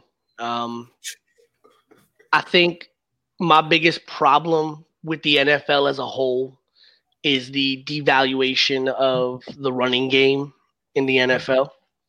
The Bears had 35 yards rushing that entire game. 35 yards rushing the entire game. They only rushed the ball 14 times. Their number one guy, Montgomery, 10 carries for 29 yards, with his longest carry being 7 yards. Now, granted, he scored a touchdown at the goal line, but this is a problem. You cannot throw the ball 50, 60 times, and they only threw the ball 42 times, but still, you cannot throw the ball that many times every single game and expect to win. And the Chicago Bears have no running game. And I grew up in an age where the Chicago Bears running game was their calling card, right? And I always heard the stories of the Chicago Bears running game. You never knew the Chicago Bears quarterbacks because you knew about their running back. You knew about their defense. Right. And to me, there's identities of teams, right? The Steelers' identity is always rough and tumble defense. The Ravens' identity is defense and running game. The Packers' identity is throwing the ball and the frozen tundra that is Lambeau Field. You're not beating them at home, and they will outshoot you in any game, right? Teams have identities. And the identity of the Bears is defense and run the ball down your throat until you're choking up touchdowns because we run it too many damn times. And the quarterback being able to make the plays that they need to make to put the team in positions to win the game. The Bears won that game because Tampa Bay screwed up. Okay? The Bears won that game because Tampa Bay screwed up. The Bears should be 3-2, not 4-1. Okay? I still don't think the Bears are legitimate. I do think that Nick Foles is a better quarterback option. I do think that. But again, we have to get into. I think that we have to get into a lot of questions over what is the quarterback situation going to be in Chicago moving forward. What is the coach situation? Because I don't think that coach who's in Chicago has been shown to be as heralded as he was supposed to be. I believe he was the #1 offensive coach in the CFL that they brought in. And obviously the offense of the Bears has not been this wondrous machine. So there are a lot of questions with this Bears team, but I think the larger question just goes to just the state of the NFL and the disappearance of the running game, the disappearance of the star running back, the disappearance of give the running back the rock, let him run it 20 times, let it bust him down your throat, and then let the quarterback make the passes they need to make to put the team in a position they need to win. It's always easier to win the game when you're doing 2nd and 2, 3rd and 1 than when you're at 3rd and 10. Okay. And I'm tired of teams constantly going into passing formations on 1st and 2nd down. Listen, I'm not saying you got to bring back the days of the I formation football. I'm not saying that. I'm not saying you can't have a spread system. But the reason why mobile quarterbacks and non-mobile quarterbacks are successful is when you have a running game that can take the defensive attention off of the quarterback. And when you got a quarterback like Tom Brady or even Nick Foles, who are mostly going to be contained in the pocket, you need to give the defense something to be worried about. And if they don't have a running game to be worried about, they're going to, in the words of my favorite football coach of all time, well, my second favorite football coach, because he's not Denzel, we are going to blitz all night, right? That is what we're going to do. If you don't have a running game, I'm going to blitz you all night. Ain't gonna work against the Chiefs though. Right? No, it's not gonna work against the Chiefs because Mahomes can run the ball. But again, the Chiefs also have a running game. In Clyde Edwards-Helaire, they have a running game. And so I can give the ball, I can give the rock to Clyde Edwards-Helaire. I can also throw him the ball out of the backfield and expect for him to get yards after the catch, right? And it keeps Mahomes safe because now the defense front seven can't blitz. They can't stack the box because if they stack the box, Mahomes is gonna kill you. Right. And if you don't stack the box, I'm going to let Clyde run all over you. You can't say that in Chicago. Now, Ronald Jones had a great game, had over 100 yards rushing for Tampa Bay. Okay, that's what you want. You want your running back, get 100 yards, get those carries, and then Brady 25 for 41. I was glad he didn't throw an interception in this game, but he did fumble the ball. Mm-hmm. To me, the bigger problem is the fact that there's a lack of a running game. And I still don't think Tavia that the Bears are for real. Though I do think Foles is going to be a better option for them. They're sleeper. That's all it is. I don't see them making. They're definitely a better team. We're going into week 5. No, they're a better team with Foles as the quarterback, but I don't think they are for real as a team. I think these Bears remind me a lot of the Rex Grossman Bears, right? Of those days. Remember, and I brought this up a couple weeks ago. Remember that game when the Bears played Arizona and Arizona had them beat going into halftime? And then all of a sudden, Arizona fumbled that game away, threw a couple of interceptions, made a bunch of dumb plays, and the Bears came back, but the Bears had a horrendous offensive stat sheet. And Denny and Denny Green, God rest his soul, when the iconic post-game news conference, he said, what is it? They are who we thought they were, and we let them off the hook, right? And I think that these Bears are very similar to those Bears. They're not a great team. They're not a great team. I never said they were a great team. No, I didn't say you did. I didn't say you did. They're just not a great team. They have a lot of holes. Foles is going to be a better option at quarterback, but they still have a lot of holes as a team, and I don't see them being a legitimate team moving forward. Copy that. Yeah. They are better than the Jets and the Giants, though. Come on, man. Of course, you had to throw that in, didn't you? I'm a Jets fan, and I'm saying the Bears are better than us. Do you know how much that hurts? Do you know how much that hurts? How you even that's a whole nother question. Just how somebody can be a Jets fan. That's just weird. Because I grew up in the days of Vinny Testaverde and Wayne Corbett, who was the best wide receiver that you ever seen in your life as a white boy crossing the middle of the field and getting 18 concussions a game. Okay. I remember when we had Lavernius Coles and Santana Moss. We had both of them. And we were making the AFC Championship. We had Chad. We had Chad Chad Pennington, Curtis Martin. We had a great offensive line. We had a really good defensive line as well. We had a really solid team for a long time. And then you had Mr. Butt fumble. Of Herman. Listen, we don't talk about Mark Sanchez. We don't talk about Mark Sanchez in these parts. We don't do that. But as we move on, we're gonna do our Your Sports Show pick 5. These are quick picks for the week, and we're gonna start counting and then seeing who will have bragging rights at the end of this football season about their picks. So starting from this week, the 5 games we have: Vikings, Seahawks. So quick pick. Who's winning? Who's losing? We're gonna go clockwise. So Matt, start with you. Seahawks. Vikings, Seahawks. Seahawks as well. Okay. Get that down for me, Peter. So, all right, and I say, I was about to say, are you not picking? Oh no, I was about to, and I say Seahawks as well. All right, we all said Seahawks. So everybody says Seahawks, right? Broncos, Pats. I'm gonna go with the Broncos because there's a lot of cases on the Patriots. So I'm going with the Broncos. Mm-hmm. Hold on, let me get this down here. I'm gonna go with the Patriots. Okay. Hold on. We got Matt. Got the Patriots. No, Matt got the Broncos. Matt got the Broncos. So he has the Pats. And I was reading something a little earlier today that the Patriots just reopened their facility, but Cam Newton wasn't at practice. Because he has to quarantine still. He has another week. Yeah, and they don't know if he'll – well, no, they don't know if he won't be able to practice. I think that he'll be that they might be okay. Let's see here. Belichick did not answer whether or not Hoyer was going to be the quarterback.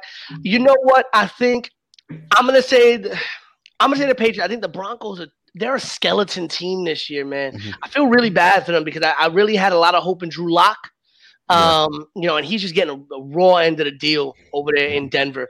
I'm going to go, as much as it breaks my heart to pick them, I'm going to choose the Pats because I think even if Hoyer or Stidham starts, I think Belichick learned a lot from last week's game, seeing them in action. And he's going to – listen, as much as I hate the Patriots, Belichick is a genius.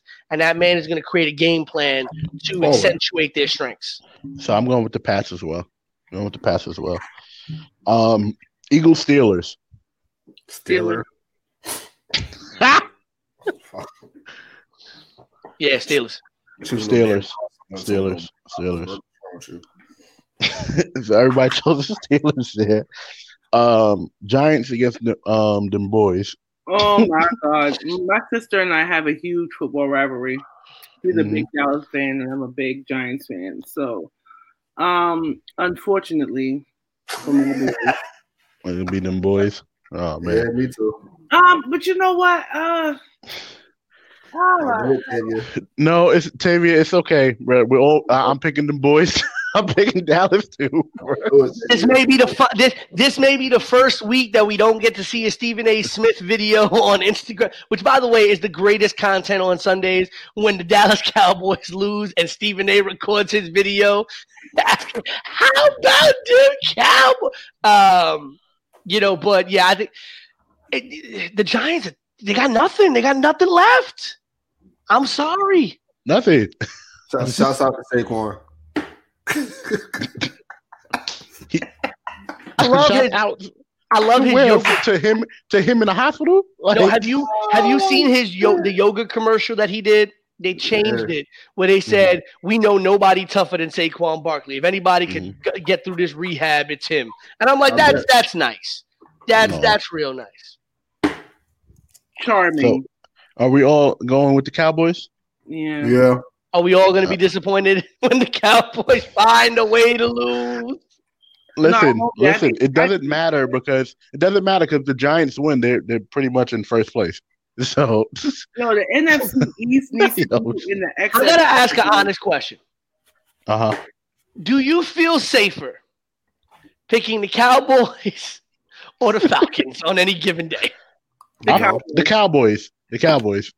Yeah. The Cowboys. They both For stupid. sure. And you want to know why? You want to know? Bad. You want to know why? Y'all want to know why? I'm listening. I feel better. See. You don't have to wait for it to go 10 yards. You can attack it right there. Somebody. Yeah. Oh, okay. I don't got to play the whole video, but y'all know, It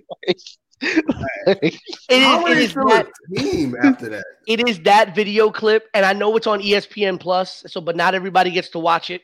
Uh-huh. It is that singular video clip alone that I wished I could have turned on Sunday NFL Countdown and heard Tom Jackson lose his damn mind over that play. Bruh, I feel like Tom Jackson would have just walked off. Tom would have just been like, I'm done. I've been in football for 85 million years. I'm done. I'd been done too. Just like I'd been completely done. But the last game we have, which I'm actually pretty interested in, is the Saints and the Chargers. I'm saying I can't really go against Drew Brees, but the Chargers showed me something last week. Yeah. So I think I'm gonna go with the Chargers this week. Me too. I'm going with the Chargers. I'm going with the Saints. Okay. So I think first off, we got to be honest. Justin Herbert. I mean, this boy the truth. Mm-hmm. And I am not a fan of people losing their job to injury, even doctor inflicted injury. But Bruh. I think they'll have a job. Bruh. Oh man. But my question is, and this goes to Matt's earlier argument in the NBA. How do you take the ball out of Justin Herbert's hands after what he's done the last 2 weeks if and when Tyrod comes back, right? Because as Matt said, and in the NFL, this is more true than anywhere, when you are hot, you're hot. Mm-hmm. With all of that said, even though I think Justin Herbert, I think is going to be the starting quarterback for the Chargers moving forward, I think this kid's going to have a really good career. The loss of Austin Eckler, I think, really screws up the Chargers offense. He hasn't really been great so far this season, but Eckler is a game-changing kind of talent, and I don't think that Herbert is at that place yet where you could put the entire game on his shoulders, even though he showed out against Brady last week. I'm going to pick the Saints simply because I think Breeze and that team know how to win. They're going to figure out how to win this game. They haven't been great either, but I don't think – Herbert's going to have a good game. And I think the Chargers are going to continue moving in the right direction. But this is not – and I feel bad because Herbert essentially is going to go 0 for 3 in games that he's going to show out in. Yeah. Tough schedule. Very tough schedule. And injuries have been tough this whole year for every team. But like I said, just teams that are playing and are lucky enough to not have injuries, God bless them, bro. Speaking of injuries, man. I think we have a really I know it's not the first time that a Raven and a Steeler have played on the same team, but this may be the first time in a long time that we see a long-time Raven and a long-time Steeler line up on the same side of the ball for the same team. Matt, talk is that Le'Veon may be activated from the IR for this game against Arizona, and with Flacco starting, when did we ever think we would get Joe Flacco giving the ball to Le'Veon Bell? Yeah, that don't even sound synonymous with each other at all. that sounds like Bizarro Land. And I feel like with Joe Flacco, like I still think he's a bum. I don't care. Okay, kinda. I got a question though. Okay, I got a question. Though. Obviously, Flacco has won a ring, and this other person hasn't. But let's take that out of the equation for a minute. Who has had the worst luck over their career? Matt Ryan or Joe Flacco? Damn. Matt Ryan. Matt Ryan for 500, Alex. Matt left. I mean, they both have just been on the bad end of some. Like Flacco had some really good teams in Baltimore that never got in, and then he finally got one off the fluke. And then like Matt Ryan, I mean, I legitimately feel bad for Matt Ryan. He'll be all right. I legitimately feel bad for that boy. Like Matty Ice, I feel like he's one of those guys. It's just like, bro, you deserve just to get a ring from somewhere. Yeah. Yeah. So, just to pretty much, Matty Ice has melted. I don't know. He did a lot. Go find Dan Quinn. So, Also, Dre, can I ask you a question? How does he still have a job? How did we not talk about this week the one man crusade that is Aaron Rodgers versus the Green Bay Packers organization? Bruh, that's been an issue since the draft. Bro. But I feel like every game he goes out there and he's just like, I'ma just stick it to y'all. I don't think he don't go out there looking to beat the other team. He go out there looking to embarrass the organization. He literally gets off the field like, see? This is what y'all wanted? Like, see? That's what y'all wanted? That's what y'all wanted. Let's get into a little bit of wrestling to end the show. Let's start with the draft. Let's start with the WWE draft. It hurt my heart, man. So I'm just gonna go through a couple. It hurt my heart. Why? We'll get to that. We'll get to why he's hurt. So both world champions stay on their respective shows. Meaning Drew and Roman both stay on Raw and SmackDown. Has there ever been a draft where the champs have switched? Yes. Like top champs? Plenty of times. Yes. Yeah. They were doing that. They were doing that too much at one point in time. Like it was like, all right, y'all. Can there y'all was just one stay? time Cena was the champion and he was drafted to one brand and drafted to the Raw. He was drafted twice. Then On one the same night. Yeah, I think that's why they created these rosters now that you can only draft a certain number of superstars or certain superstars on a night, which is stupid. Which is stupid in my opinion. Right. Seth Rollins moved to SmackDown. AJ Styles moved to Raw. Naomi moved to Raw. Bianca Belair moved to SmackDown. Rey and Dominic, I guess they're a tag team. Yeah, they're on SmackDown. They're on SmackDown. Seth didn't move to SmackDown. The entire Rey Mysterio freaking storyline. That whole storyline is on SmackDown now. That whole storyline is on SmackDown. Miz and Morrison is on Raw. Dana, who else? Okay, Murphy is on. Yeah, Drew Gulak is on Raw, and Tucker is on Raw. Now the glaring one that I skipped purposely. Big E is still on SmackDown, and Woods and Kofi are on Raw. Now, there's two kind of funny things about this situation. The New Day won the SmackDown Tag Team Championships last night on SmackDown. As soon as they won, they were drafted to Raw. So that's one thing, right? The next thing is you're essentially breaking up the 3-man version of the New Day at this current time. Tay, what are your thoughts on New Day splitting right now? I think it's time. I think they had a wonderful 6-year run. Mm-hmm. You know what I'm saying? I think they've done what a lot of tag teams didn't do in the era where there's no real tag teams. I feel like what I like about it is that they didn't tarnish their bond by having somebody turn on someone else. So that's another piece that I really appreciate about it. I think that it's time. I mean, what more could they possibly do as a tag team? 9-time tag team champions. Yeah, were they gonna feud with the Usos again? Are they gonna you know what I'm saying? Like at the end of the day, like all things come to an end. The Shield broke up 150 times. So did the Four Horsemen. We had like 75 different iterations of the Four Horsemen.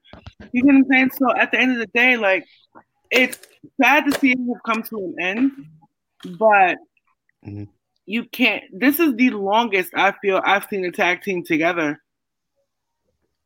in my lifetime. Outside. No, I was gonna say maybe the Dudleys. Yeah. Consistently, though, I mean, there were times didn't the Dudleys punch each other too? They fought each other after, like after. Yeah, no, they stayed together from. Yeah. You're right. You're right. You're right. No, you're 110% right. 6 consistent years together. What other tag team has had 6 consistent years together? Not Edge and Christian, not the Hardys. You get what I'm saying? Like they've always broken up, got back together, broken up, got back together. The Shield, maybe Legion of Doom. Yes, LOD was the only ones that we know of. In WWE, the Rockers, right? And the Rockers weren't together for 6 years. Midnight Express. My bad. Oh. Midnight Express. I don't think they was together for like a decade over. Yeah, but Midnight, they've never looking at a different era in wrestling too. Mm-hmm. You get what I'm saying? Like tag teams are not big like they used to be. Like they're not like I think Pete had pointed out to us that there's only like 5 in the whole in both rosters. You get what I'm saying? So at the end of the day, I think it was time. I'm glad that E is on SmackDown because I would have hated to see him go to Raw and get lost in the shuffle. True. Matt, your thoughts? Shouts to Hearts of Talk of Champions. She always seems to pop in when we start talking about wrestling. I don't know how she knows. It's that radar. Hey, Hearts. But yeah, I was a little weird about it because I was overly excited to see them back together, and then it was just done that quick. You cried. I mean, granted, I'm not gonna cry. In all honesty, we haven't seen them in its entirety for like a year, because Woods went down, and then Kofi went down, and then it was just E. And granted, I'm excited for Big E. You know, I feel like he does deserve this, this push. Because he is entertaining and he is a pretty good talent in the ring. And I'm looking forward to see what comes of Big E. But then it just throws it up in the air. What's going to happen with Woods and Kofi on Raw? There's virtually nobody for them to really feud with. If Street Profits, we all realize Street Profits is probably more likely about to go to SmackDown. So I mean, who are they going to feud with? There's no tag teams. So what's going to happen? Who knows? Pete. Well, I can tell you what is going to happen. They are going to win 2 more tag team championships throughout their career because Vince McMahon is, from what I've heard through the grapevine and time, he is obsessed with them breaking the Dudleys record as the most tag champion, having the most tag title runs in the WWE. And the Dudleys have 10. And if you count the multiple reigns, SmackDown and Raw, that the New Day have, it's now 9. Yeah. So they're going to have to win tag titles 2 more times. Obviously, we know the Street Profits are going to move to SmackDown to replace the New Day, having won the tag titles there, unless for some dumb reason they have the Street Profits lose the tag titles on Raw, and then they have the New Day lose the tag titles on the final SmackDown if they add a stipulation to that 6-man tag match or something. But more than likely what's going to happen is that the Profits are going to go to SmackDown, and Woods and Kofi coming to Raw with those titles. I'm tired of calling it a draft. It's illegitimate. We know it's illegitimate, and the WWE puts no effort in making us believe it's legitimate, right? You create these pools of wrestlers that can be selected, right? And so, it becomes tough. You then move entire storylines. You don't even make it interesting. Like, it would have been interesting to move Seth to SmackDown and keep Murphy on Raw. You want to move Dominic and Ray to SmackDown and continue that thing with Seth?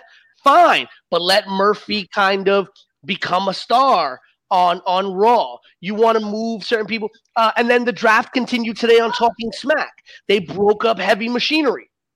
Otis is staying on SmackDown. Tucker's going to Raw. Sorry, I didn't say that correctly. Tucker's headed to getting, Future Endeavor. That's pretty much what's about to happen. Which is terrible for him because I think Tucker's a pretty good talent in the ring, right? He's a talker. Right, you got Carrillo staying on Raw, and it's some people moving. But when it comes to the New Day, am I glad that Big E's going to get his singles push? Yes. Do I think he gets a better singles push on SmackDown versus Raw? Yes. But to me, I also worry about how long this single push happens. How long does E's momentum go? Because when E is by him, because the question is going to be what happens to the New Day gimmick. Exactly. Does the New Day gimmick go with Woods and Kofi? Does it stay on both shows? Is Big E still a part of the New Day, but now he's just a solo act? I don't know if that's something that works. And so if that's not something that works, how does WWE change Big E? And does that affect his momentum? You did see a more aggressive Big E last night in that fight with Sheamus. Well, yeah, but it's also a street fight. It was a false count, no count out, no DQ or something. I think it was taking him away from the antics and kind of showing people that Big E can hang. Oh, yeah. And listen, Big E, the second ever NXT champion. People forget that. Big E was the second ever NXT champion doing the 5-time gimmick. He was Dolph's bodyguard when he came in. Was an Intercontinental champion at one point, if I'm not mistaken, very early on in that run. Was a dominant NXT superstar in the early days of NXT. But I'm just a little worried, right? I'm also, like I said, I don't really like the draft concept.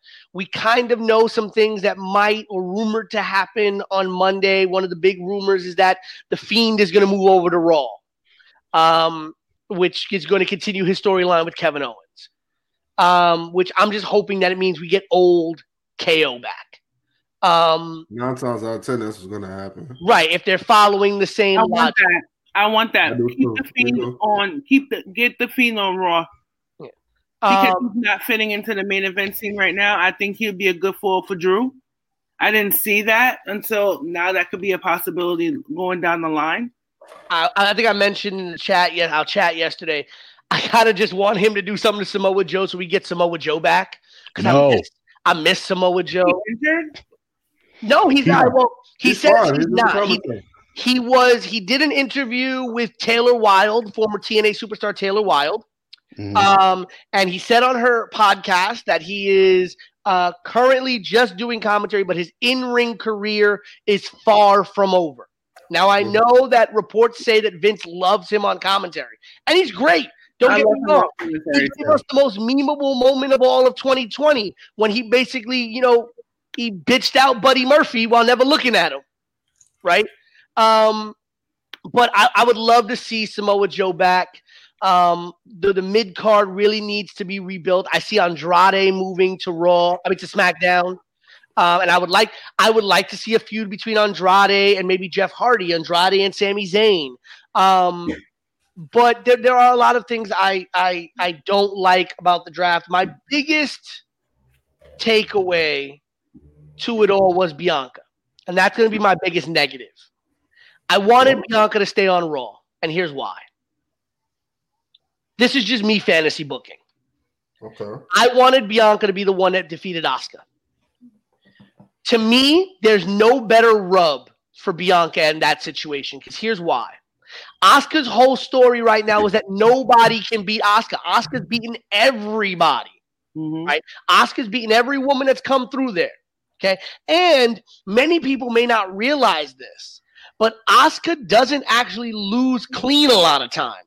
She's really been protected the entire time that she's on the main roster. People talk about that she doesn't get that she gets buried, she doesn't get used enough. There's a lot of, but Asuka does not lose. She either wins or when she loses, it's shenanigans or it's DQ or she loses in a tag match, but she doesn't take the pin, right? She's only taking pins against people who are on that pedigree of Right. Charlotte, Bayley, the 4 horsewomen. Yeah, and to me, has Bayley beaten her clean though? I don't think. Not clean. But I thought you were just saying we're talking about without the shenanigans, right? Oh, without the shenanigans. The only one that's beating her clean is Charlotte. Yeah, the only one that's beating her clean. Charlotte and Becky. Yes, yep. Charlotte and Becky. The only two that are beating her clean. And so, to me, having Bianca, especially with the vignettes that have been going on Raw, having Bianca pop up and face Asuka. And even if it's like a surprise roll-up victory, right? And that's how Bianca beats her and becomes the Raw Women's Champion. Because I deserve that type of win. No, but here's the thing. Here's where you play that. Because she's cheapening her. No, not really. You have her because she is the smart test. Right. He's the smartest. And then you build a long-term feud out of it where now Bianca's going into matches because giving her the title win legitimizes her. She beats Asuka. But now you play up like you just said. Well, wait a minute. You had to roll me up. You had to, let's do it again. Let's run this back. And that now Asuka a lot though. And Bianca ends up, I think it really would have rubbed Bianca the right way because Bianca would have been the one to step up to the challenge. Her whole character would not be afraid of Asuka, would be willing to go toe-to-toe with Asuka and be able to have a great match. She could have beaten Asuka for the Raw Women's Championship and then really built a big feud out of that and gone great places and really built her. So to me, her going to SmackDown, because I don't see her fitting in to what's happening right now with Bayley and Sasha. I get you. That's going to permeate that top for a long time. But you know what? We were talking about trying to get Sasha and Bayley away from each other. You know who Bianca Belair reminds me of all around the board? She's a Mr. Perfect to me, which means that she might be one of the best to never hold the women's championship. I think that would be a detriment to her, unfortunately. She reminds me of Mr. Perfect. In-ring ability, strong, has the look, has the charisma, has everything. But you know what? Maybe at the wrong time. They may not know necessarily what to do with her because they do have a wealth of talent. It's just not distributed properly now. But to me, unless things change on Raw, what is it? We're going to now see, the next 10 weeks, it's going to be Bianca fighting Lacey Evans. Right, or Bianca fighting, That's pretty much what's going to happen. That's pretty much what's about to happen. She was basically the next big thing, and now she's kind of squandered as well. You know what I'm saying? So maybe it's time. I think the 4 horsewomen have had their time too. I think it's time for them to kind of like fall back a bit. Charlotte has fallen back. Charlotte has fallen back. Yeah. Right. She had no choice. Yeah, Asuka. Asuka. Becky's obviously pregnant. Bayley, I think we're getting the best work of her career. I'm over it though. I was looking at it last night, and I'm just like, I wasn't impressed that like this Sasha and Bayley thing. They need to wrap it up. I thought it should have been a slow burn, but after watching that last night, I'm like, I think they rushed it. I don't think they should have fought last night. To me, they shouldn't have. Right. That makes sense because the fact that Sasha came back 1 week and then the next week they're fighting for the women's championship. I'm like, that was kind of bad booking for sure. Their first match back should have been Hell in a Cell. I would just say, it's one of those things like they've been rushing, they've been slow burning. It's time to pick up the gears with their rivalry, but how? To me, their first match should have been in Hell in a Cell. It should have been in Hell in a Cell. You could have had, Sasha kind of win, or you could have had some kind of thing where no woman wins, and it could have been a really, fuck finish inside Hell in a Cell. Something go wrong, something had maybe referee stoppage, maybe both of them just beat the shit out of each other in Hell in a Cell. And they literally can't continue, and it's a referee stoppage, but Bayley keeps her title, and then you burn that a little bit further. I think honestly, this burn needs to go to the Royal Rumble. Either it's gonna be that's the night that Sasha gets the title. Or Sasha wins the Rumble and Bayley gets it and takes it from Bayley at Mania. But at some point, Rumble has to be the pivot point. It has to be, and either you do a Rock Triple H. Can you hear me? I can hear you. Yeah. Yeah, you do either a Rock Triple H type of thing where they're pretty much flip-flopping the belts for a little bit between each other. But or you like either you do like what Tavia says, you end it at you can end it at Hell in a Cell, but you can revisit it down the line. You can revisit it because if realistically, Bayley, if you really want to extend the story, have Bayley beat the hell out of Sasha again in Hell in a Cell and have Sasha win the Rumble. Max trying to get back in so we can wrap up. I just had an idea, Dre. You just popped a light bulb in my head. What if that exact thing happens? Bayley beats the shit out of Sasha at Hell in a Cell, puts her back on the shelf until the Rumble. Yeah. We get to the Royal Rumble, and WWE says, you know what, Bayley? You're right. You beating everybody on Raw. You beating everybody on SmackDown. And you know what? Why don't you take the Ultimate Challenge?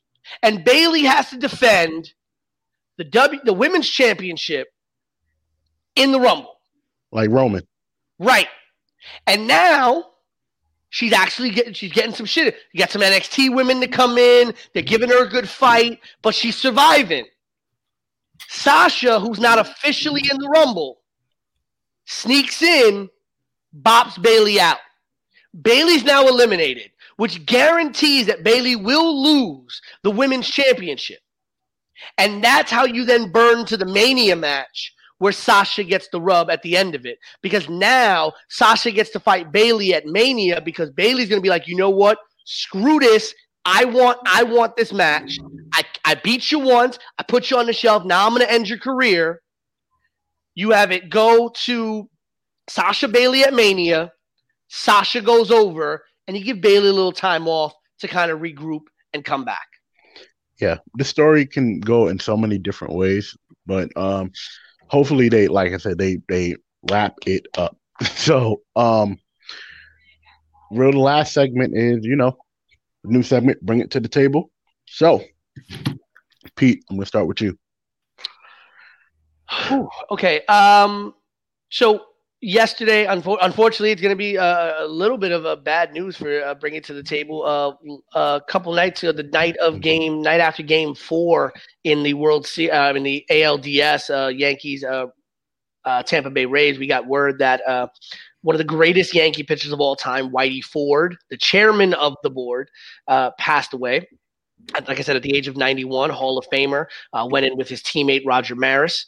And Whitey was one of those guys where he took the ball in 8 different Game 1 starts in the World Series. So when you talk about a dependable pitcher, when you talk about a guy who's like, we're going to give you the ball, we know we're getting a win, that was Whitey Ford. Whitey Ford still holds the record for the most strikeouts in Major League Baseball history in the World Series, as well as other World Series pitching records.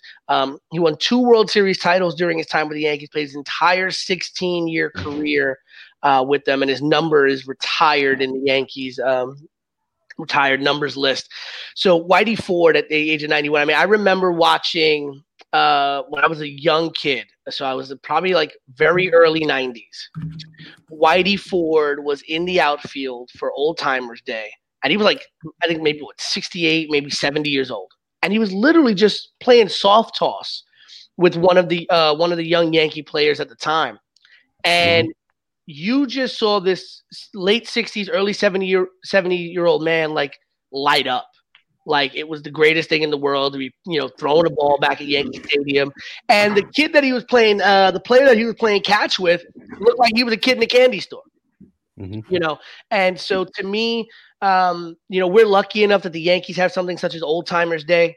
And to me, it's one of the greatest things in the world to go to see a lot of the old Yankees come back. And even the ones that can't play anymore because of age or injury, they still do come to the stadium and get a nice ovation from the crowd. It's always a beautiful day. And if you're a Yankee fan, you've never been to Old Timers Day, or even if you're just a baseball fan, you want to go to a great day, try to get tickets to a Yankees Old Timers Day game, because it is one of the greatest things in the world to see just these older, veteran, legendary players pop back up. Yep. I agree. You gotta get out of quarantine though. Matt. Right. Matt. Yes. What am I bringing to the table? I'm bringing to the table anger because I'm upset. Oh, someone called Jada the red table. Hold on. I'm very upset with disrespect that Kyrie Irving's been getting from you three. I'm sorry. I knew you were gonna say Kyrie. I felt I'm upset, bro. I'm bothered. I'm hurt with the level of disrespect that I'm getting. Alexa, play "Caught Up in the Rapture" by Anita Baker. For this great man Here's who's Caught Up done a in lot. Fashion by Anita Baker on Alexa, you better not. Wow. Wow. That's what you're doing, Taylor? That's what you're doing. That's what you're doing. And she gonna continue to play this song. That's okay. So that's what we're doing now. You know why? Because I'm offended. I used my first bring it to the table and shouted Joe ass out, right? And then you gonna talk about disrespect, Kyrie Irving, who have no respect for his teammates. How does he not have any respect for his teammates? Why? Because he said that he finally feels like he has a teammate that he can pass the ball to for the last shot. He trusts Kevin Durant. That is a great teammate. That's instilling faith in the future. That's what that's about. How you feel about KD? What? Let's ask Westbrook how he feels. I don't fuck about what Westbrook got to feel about KD. I do. He should feel how he feels about getting eliminated by Rajon Rondo. That's what the fuck he should feel. Really? All right. Wow. Tay, play Anita Baker. That's what. Okay. Tay, you're bringing to the table. What do you bring to the table? So today is World Mental Health Day. So I kind of want to spend like a couple of seconds encouraging people to be kind to each other. I know we banter and we play around and stuff like that, but like you never know what battles and struggles people are going through.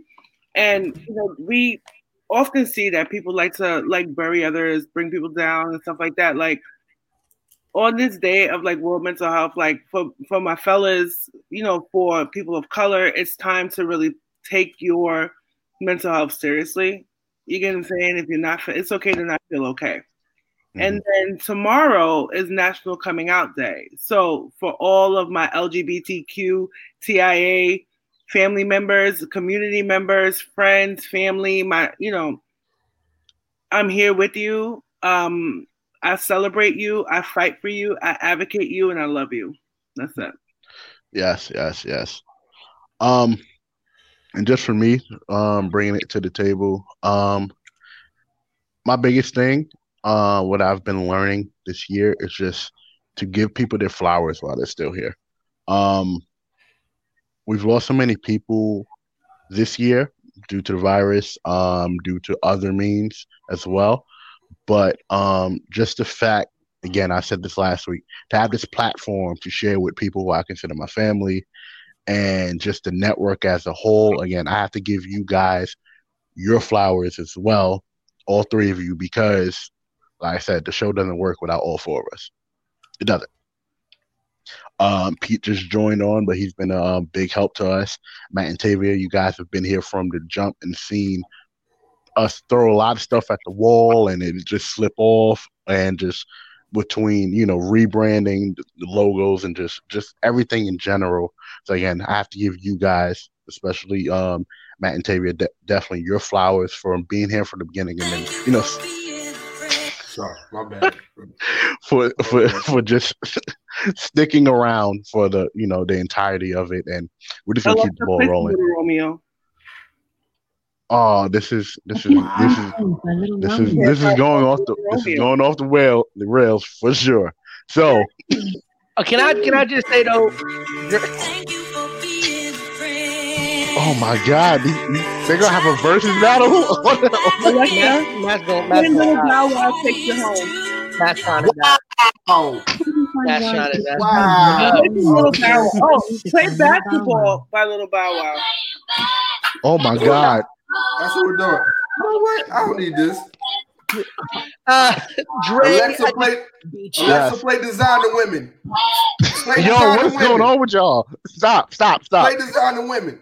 Nah, muting Mike. Muting Mike. Go ahead, Pete, real quick, because we have to go. Yeah, just like you said, just to close this off, right? You were talking about giving people roses while they're still here, and while this person just announced their retirement, they are still with us. And I would like to just really quickly give my roses to legendary legendary wrestler Jazz, who just announced her retirement from active in-ring competition. This woman is almost 50 years old and can still run roughshod through most women's divisions in professional wrestling. She had wanted to do a retirement tour in 2020, but obviously COVID just destroyed that for her. Obviously, if you want to, she announced her retirement on Chris Van Vliet's podcast with his interview series that he does, which really threw a lot of people for a loop. There is nothing but good things that women in the business have to say about Jazz, and especially as a woman of color, the way that she blazed a trail in this business should never be forgotten. Many people only know her from her WWE run, and if that's all you know about Jazz, you are missing out on one of the greatest careers in women's wrestling and in wrestling, bar none. So give my roses to Jazz. Yes, definitely. I think we should do an episode on Jazz at some point in time soon. So good night. So for the Queen Tay, for BK Matt, oh man, for the voice of a generation, Pete Rosado. It is your boy, Big Baby, signing off. Peace.